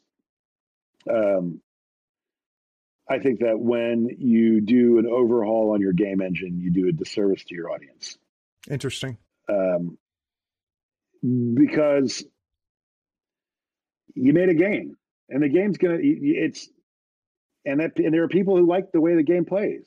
Yeah. And no edition change ever comes at the perfect time for the audience. And if you decide that, our next edition doesn't have the assassin class in it, and Johnny in Minnesota has a 12th level Grandmaster Assassin, he's going to be pretty pissed off when he tries to convert that character, and that will be a clear choice. And that was a big thing with the monk. That's why it took me so long to change from first edition to second. I just don't give me a game that has fewer options in it. Yeah. And invalidate my play choices, my play styles. So, which is, I think, and going back to what we were saying about fourth edition earlier, I think that fourth edition, if it had been a separate game, because you look at Gamma World when that came out for using the fourth edition engine, it was a great game. People loved it. They loved it, and people who hated fourth edition loved Gamma World. Yep. So that tells me that it's calling it what it was called, but the game itself is fine. Interesting. So anyway, yeah, it's. I don't want to tell my customers, hey, you've been with me all this time. You've invested $1,000 into my game, and now I'm going to make you do it all over again. Right. Right. I want to tell you. Now, if you want to come along with me for my next game and do it all over again, I'll be very grateful. Sure. But I've given you something, and I'm not going to change it. It's the way it is. It's a very interesting way to think about it, Robert. Very interesting way to think about it. Was there anything that surprised you when Demon Lord got out there? Was there something that people did with the game, or you saw happening with the game, or things that was said about the game that pleased you but were unexpected? Yeah, there were a lot of. I mean, there are a lot of comparisons to to fifth, and people who are trying to figure out ways to incorporate Demon Lord elements into the fifth edition game. And I think it's interesting. I know that there are elements in Demon Lord that are certainly present in D&D. I mean, there is a clear path, but that's because I was going for familiar archetypes. Sure. And these are familiar fantasy archetypes that resonate across a variety of different fantasy games.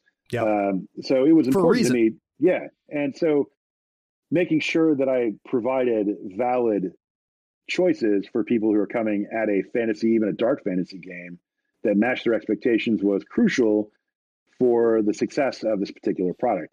I was also surprised at how much people just borrow bits and pieces. Like Boons and Banes have shown up everywhere, or not everywhere, but they've shown up a lot of places. And I've seen people do interesting things with how I handle initiative. Even in the upcoming, the new Shadow game, it makes a tweak on the initiative system that preserves the speed, but does tweak it a bit. So where does Punk Apocalypse come from? Well, it was an interesting idea. It was my Spanish translator approached me several years ago and said, "Hey, you got to check out this miniatures game. It is spot on you and your tone and your filthy potty mouth, and it's exactly the kind of thing I'd imagine you to do." So we talked with the guys that were at Bad Roll, and they were on board with the tabletop RPG. It was an opportunity for me to experiment with adapting a miniatures game to the Demon Lord engine. Some of the changes were fairly radical departures from the Demon Lord engine. We have 8 attributes instead of 4. I regret some of those choices. But I mean, the game plays fine, and it's fun, and it's loaded with F-bombs, and it's disgusting and brutal and weird, as it should be. I mean, it's a Wahoo post-apocalyptic game that has it just kind of like, it really is irreverent. But it's kind of its self-contained thing. It's a product that I wanted to make. It came out. We were able to fund it with the Kickstarter, and we've got a couple more products coming out for it, and we'll see how it does. Yeah, I think one of the things that may have hurt it was that we did a post-apocalyptic companion book for Demon Lord called Godless, and so there are some conceptual overlaps between those two products. So I want to talk about Shadow of the Weird Wizard, something that's coming out soon at the time that we're recording this. Where does this thing come from? Well, this was a really strange idea I had early on. I dropped Demon Lord, and when it came out, it was dark, gruesome, blood and guts, Evil Dead style fantasy army of darkness. That's a great way to put it. Kind of game. Yeah. And I think everyone in their heart of hearts should have room for that kind of highbrow humor and hilarity that ensues from such a dark and gloomy setting. Yeah. But I realized that not everybody has the same macabre sense of humor that I have, and that Demon Lord's appeal was going to always be limited by the subject matter. Yep. The original plan was just to strip out all the naughty stuff and present a traditional high fantasy game. The trouble I discovered was that if you strip out all the dark, edgy elements and you are left with a game engine that's still built for a horror fantasy game, but has an expectation for high fantasy, those two things don't match. Right. Which then led to me rethinking the underlying mathematical structure on which the game rides or runs. So that's why it's taken me longer to get this thing out. The premise is it is gloomier than Forgotten Realms. I would argue that it's the same level of gloom that Greyhawk has, if you're putting it on the D&D spectrum. Right. Probably after the Ashes box set. Yep. So the premise is that there's that the Old Kingdom has fallen into civil war, and people are fleeing. They could go one direction, which takes them to the devastation, which is the ruined, blasted wasteland that was left from the Empire that fell before the Old Kingdom, or they can go into the lands of the Weird Wizard, which are called the New Lands.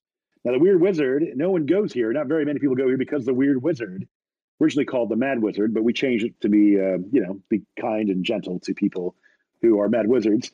The Weird Wizard has controlled these new lands for a long time and has allowed no one to kind of settle there, but he disappeared. And so there's a Forbidden City, which is with his base of operations, the clockwork creatures that were his creations that have been keeping it going. So you play among the first generation of refugees that are coming in to this territory that is largely unexplored. There are some indigenous folks, there are skin changers, and there are shades who have escaped the underworld and regained their corporeal form. This game lets you play big hulking ogres that have horns and fur all over their bodies. You can play dragonettes, which are little dragon folks. You could play hobgoblins that hide in your house and repair your shoes and do stuff like that. So it's got the same kind of magicalness that kind of permeates all of Demon Lord, but it presents it in a way of where exploration and staking out territory and trying to salvage what was left of the world before in a wild and unpredictable landscape. It is, if you know how to play Demon Lord, you know how to play Weird Wizard. Nice. There are some changes. Key changes are I have moved the idea of traditions in order to reduce the number of choices players have to make and folded them into paths. So that if you want to be a fire wizard type or fire spellcaster, you just choose a path, and that gives you the access to the spells. If you want to be more of a general type wizard, Gandalf-y, or even a more traditional D&D style wizard where you're firing fireballs, lightning bolts, then you just choose wizard. Right. It has novice paths, the Godsworn, where you're just a normal dude or dudette running around the place. All of a sudden, this big divine power says, "Nope, you're working for me now, son." And so you can then channel all this stuff into you as a god turns you into a micro avatar. And as you progress along that path, you get cooler ways of manifesting the divine entity that has chosen you. And then we have the magician and the fighter and the scoundrel are your novice paths. And then it branches out to 16 expert paths and 120 master paths. Oh, wow. In the current draft. Right. We'll Right.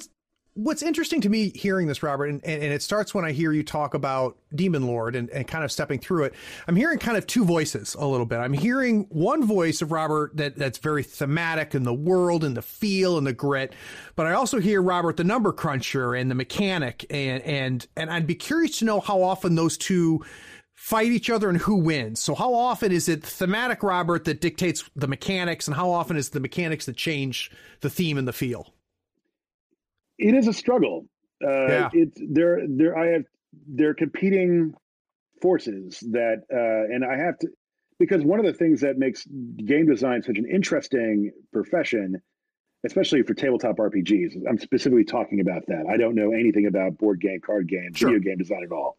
But when you're doing RPGs, there's so much literature in quotes and narrative writing that covers world building and characterization and plot structure and all that stuff, and all the stuff that excites you and gets you turned on about a good novel or a good comic book or a good movie. They're all there, but then you have to also have kind of some idea what the hell's going on the number side. Yeah. And I can go into either mode fairly well. It takes me a little bit to shift gears.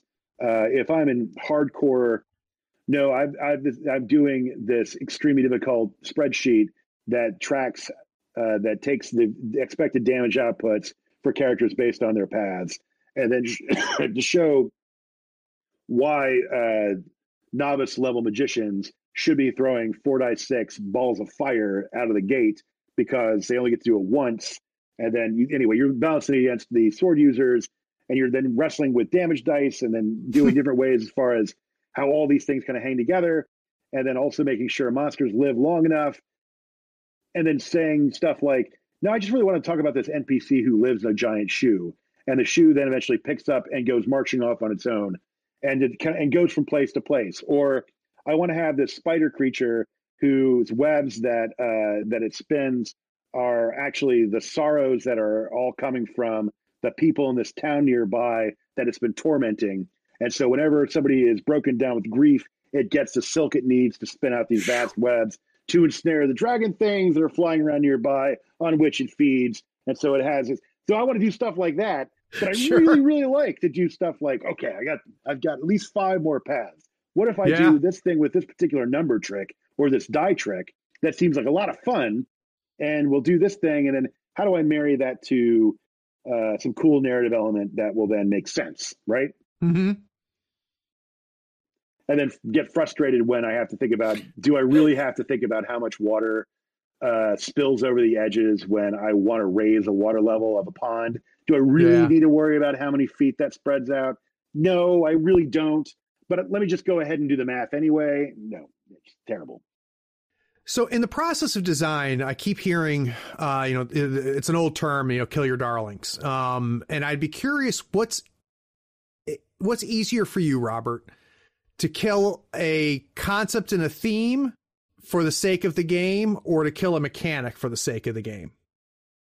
I probably would be easier for me to. They're both hard. Yeah. But then they're not. But then they're both. But it depends on the mechanic, right? I think back to when I was working on Demon Lord, and what's funny about the initiative thing. This has been a thorn in my side for almost as long as I've been designing games. And I think it started with not as long as I've been designing games, but going back to Song of Ice and Fire. I remember one review, it's back when I was reading reviews still, was like, it's got a really pedestrian initiative system, was the complaint. And I was like, what the hell, man? Where did this come from?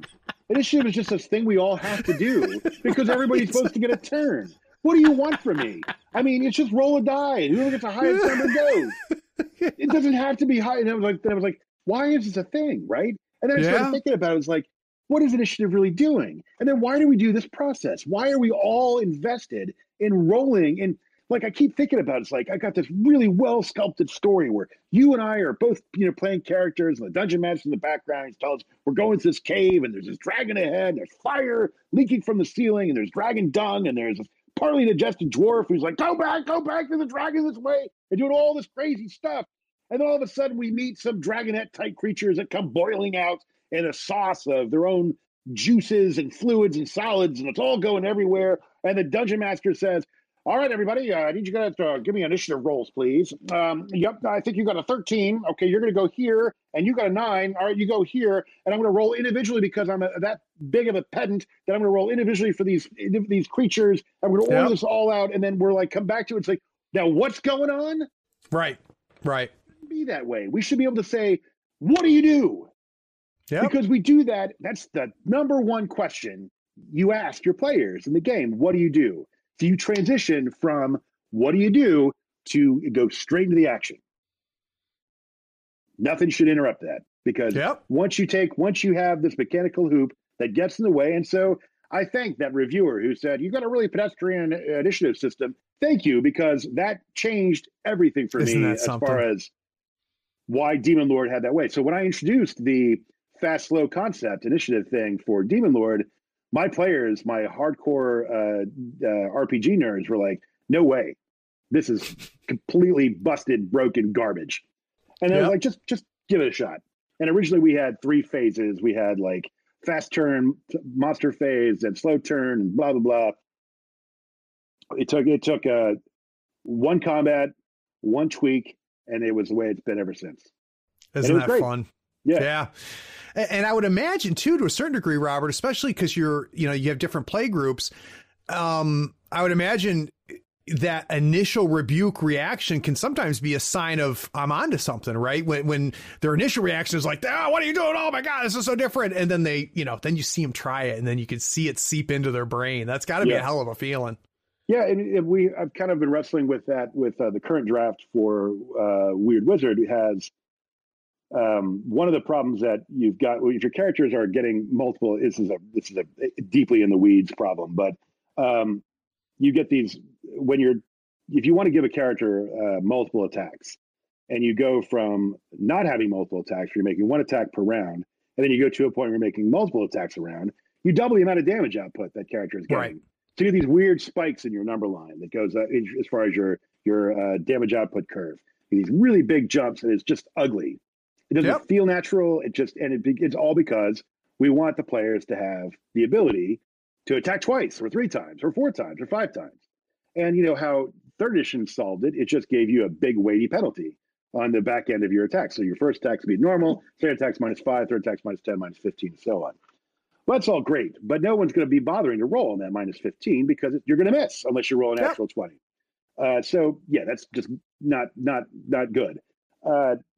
So what I've been doing was like, well, how do I reconcile this? Well, like, I could do some juggling in the math and then just make spells get bigger, and you see all these kind of weird things you got to do with the game where you've got uneven progressions, and I hate it. I was like, no, damage dice just become a pool. And so you assign damage dice to your attacks. So if you've got 2 damage dice and you've got a sword in one hand and a dagger in the other, you can attack with both of them, but each one does 1 die damage. Right. Or if you've got a great sword, you make 1 swing, it does 2 dice of damage. And then the great sword is differentiated from these by giving modest modifiers to the weapons. So the great sword, you might never be able to make more than 1 attack with because it's big and heavy, but it does a lot of extra damage when you hit. Whereas with a rapier, or a rapier rather, you're going to be attacking multiple times. And so it has no extra bonus damage, but it lets you divide up your dice and multiple attacks, which gives you more chances of hitting than you would ordinarily. And when you're just looking at the math by itself, it plays out the same. Even though the play experience for the player with a rapier is like, I'm hitting every other time. And the greatsword's like, yeah, I missed, but then I really hit. And you feel awesome when you do. Yeah, and it feels like having a rapier, or an epee, or a great two-handed sword. That's very, very cool. Robert, I can't thank you enough for taking the time to sit with us. This was very, very interesting, and it was neat to hear kind of your journey through all of it, and to hear it culminate with a game as exciting as Shadow of the Demon Lord and Punk Apocalypse. Can't wait for Weird Wizard. So for those listeners, Robert, where is the best place if they want more Robert? Be my new best friend on Facebook. You can find me as Robert J. Schwalb. I'm sometimes on Twitter, either as Schwalb_ent or under at RJ Schwalb. You can also find my website at schwalbentertainment.com. You can buy all my cool products at DriveThruRPG. They're my good friends and partners through this long, crazy journey we call the game industry. And if you want my stuff in stores, go after your favorite local game store and beg them to carry Shadow of the Demon Lord. Studio 2 handles all my distribution there. You can find our stuff from their site as well. Fantastic. And guys, we'll have links for all of that right under the episode here in the show notes. Robert, we're going to have to come up with an excuse for you to come back, so maybe I might poke you when Weird Wizard is out in the wild. Sounds perfect. I had a great time. I did too, sir. Take care. And for those of you that stayed around to the end, thanks for listening. Be sure to follow us on Facebook, Twitter, YouTube, and Twitch so you don't miss the avalanche of content we create. Links are in the show notes. Be sure to check out our shop on thirdfloorwars.com for the latest in gaming apparel and gear. There you'll also find the latest information for the US Faux Tour. Find out where you rank in your conference or even in the entire United States. Get those models built, painted, and ready so we can see you at the next US Faux Tour Masters event. Please take a moment to write a review of this pod on your favorite platform. Rating and reviewing helps us find more listeners almost as cool as you are. Be sure to share this feed with all of your friends who love tabletop gaming. Thanks for listening. Howdy folks, Craig here. Now if you love gadgets as much as we do, you're going to love the new Third Floor Wars Gadget Bundle from Schooner Labs.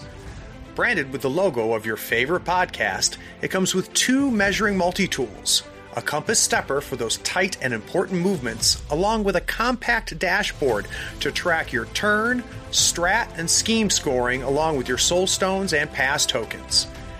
It is the perfect bundle for anyone who plays Malifaux or just wants to look cool while doing it. The link is in the show notes. Check them out and help support your favorite gaming podcast.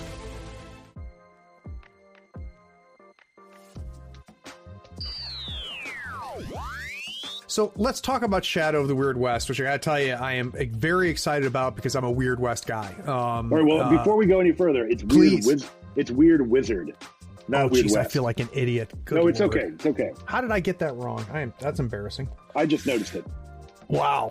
All right. So I wish it was. A Weird West is not off my radar. It could certainly happen, and I want to.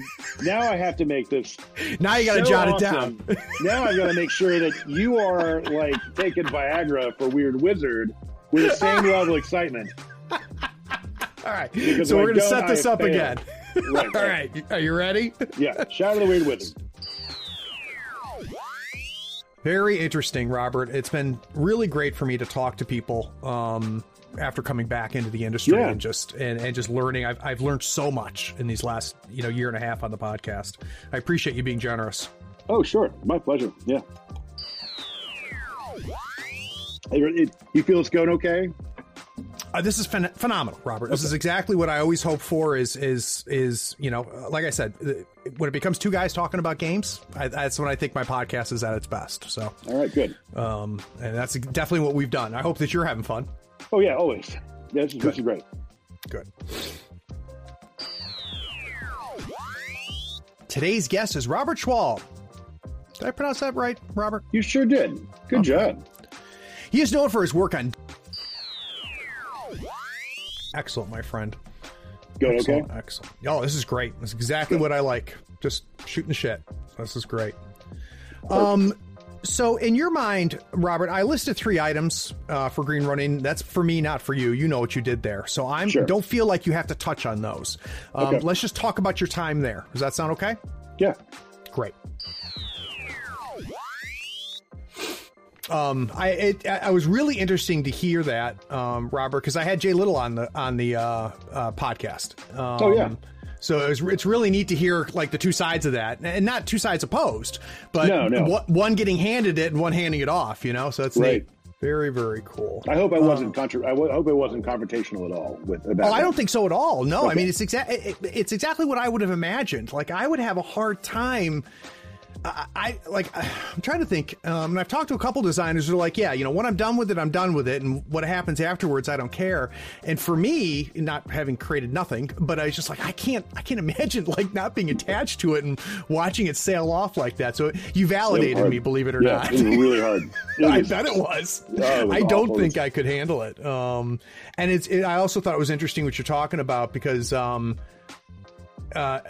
purposefully or not, there is that tear down process when you try to reinvent something, and you're right, you don't have to do it, even though that might be the easiest way to try to validate yourself, right and justify what you're doing. All right, so I'm going to start off with when you first started courting them. Does that sound good? Sure. All right, great.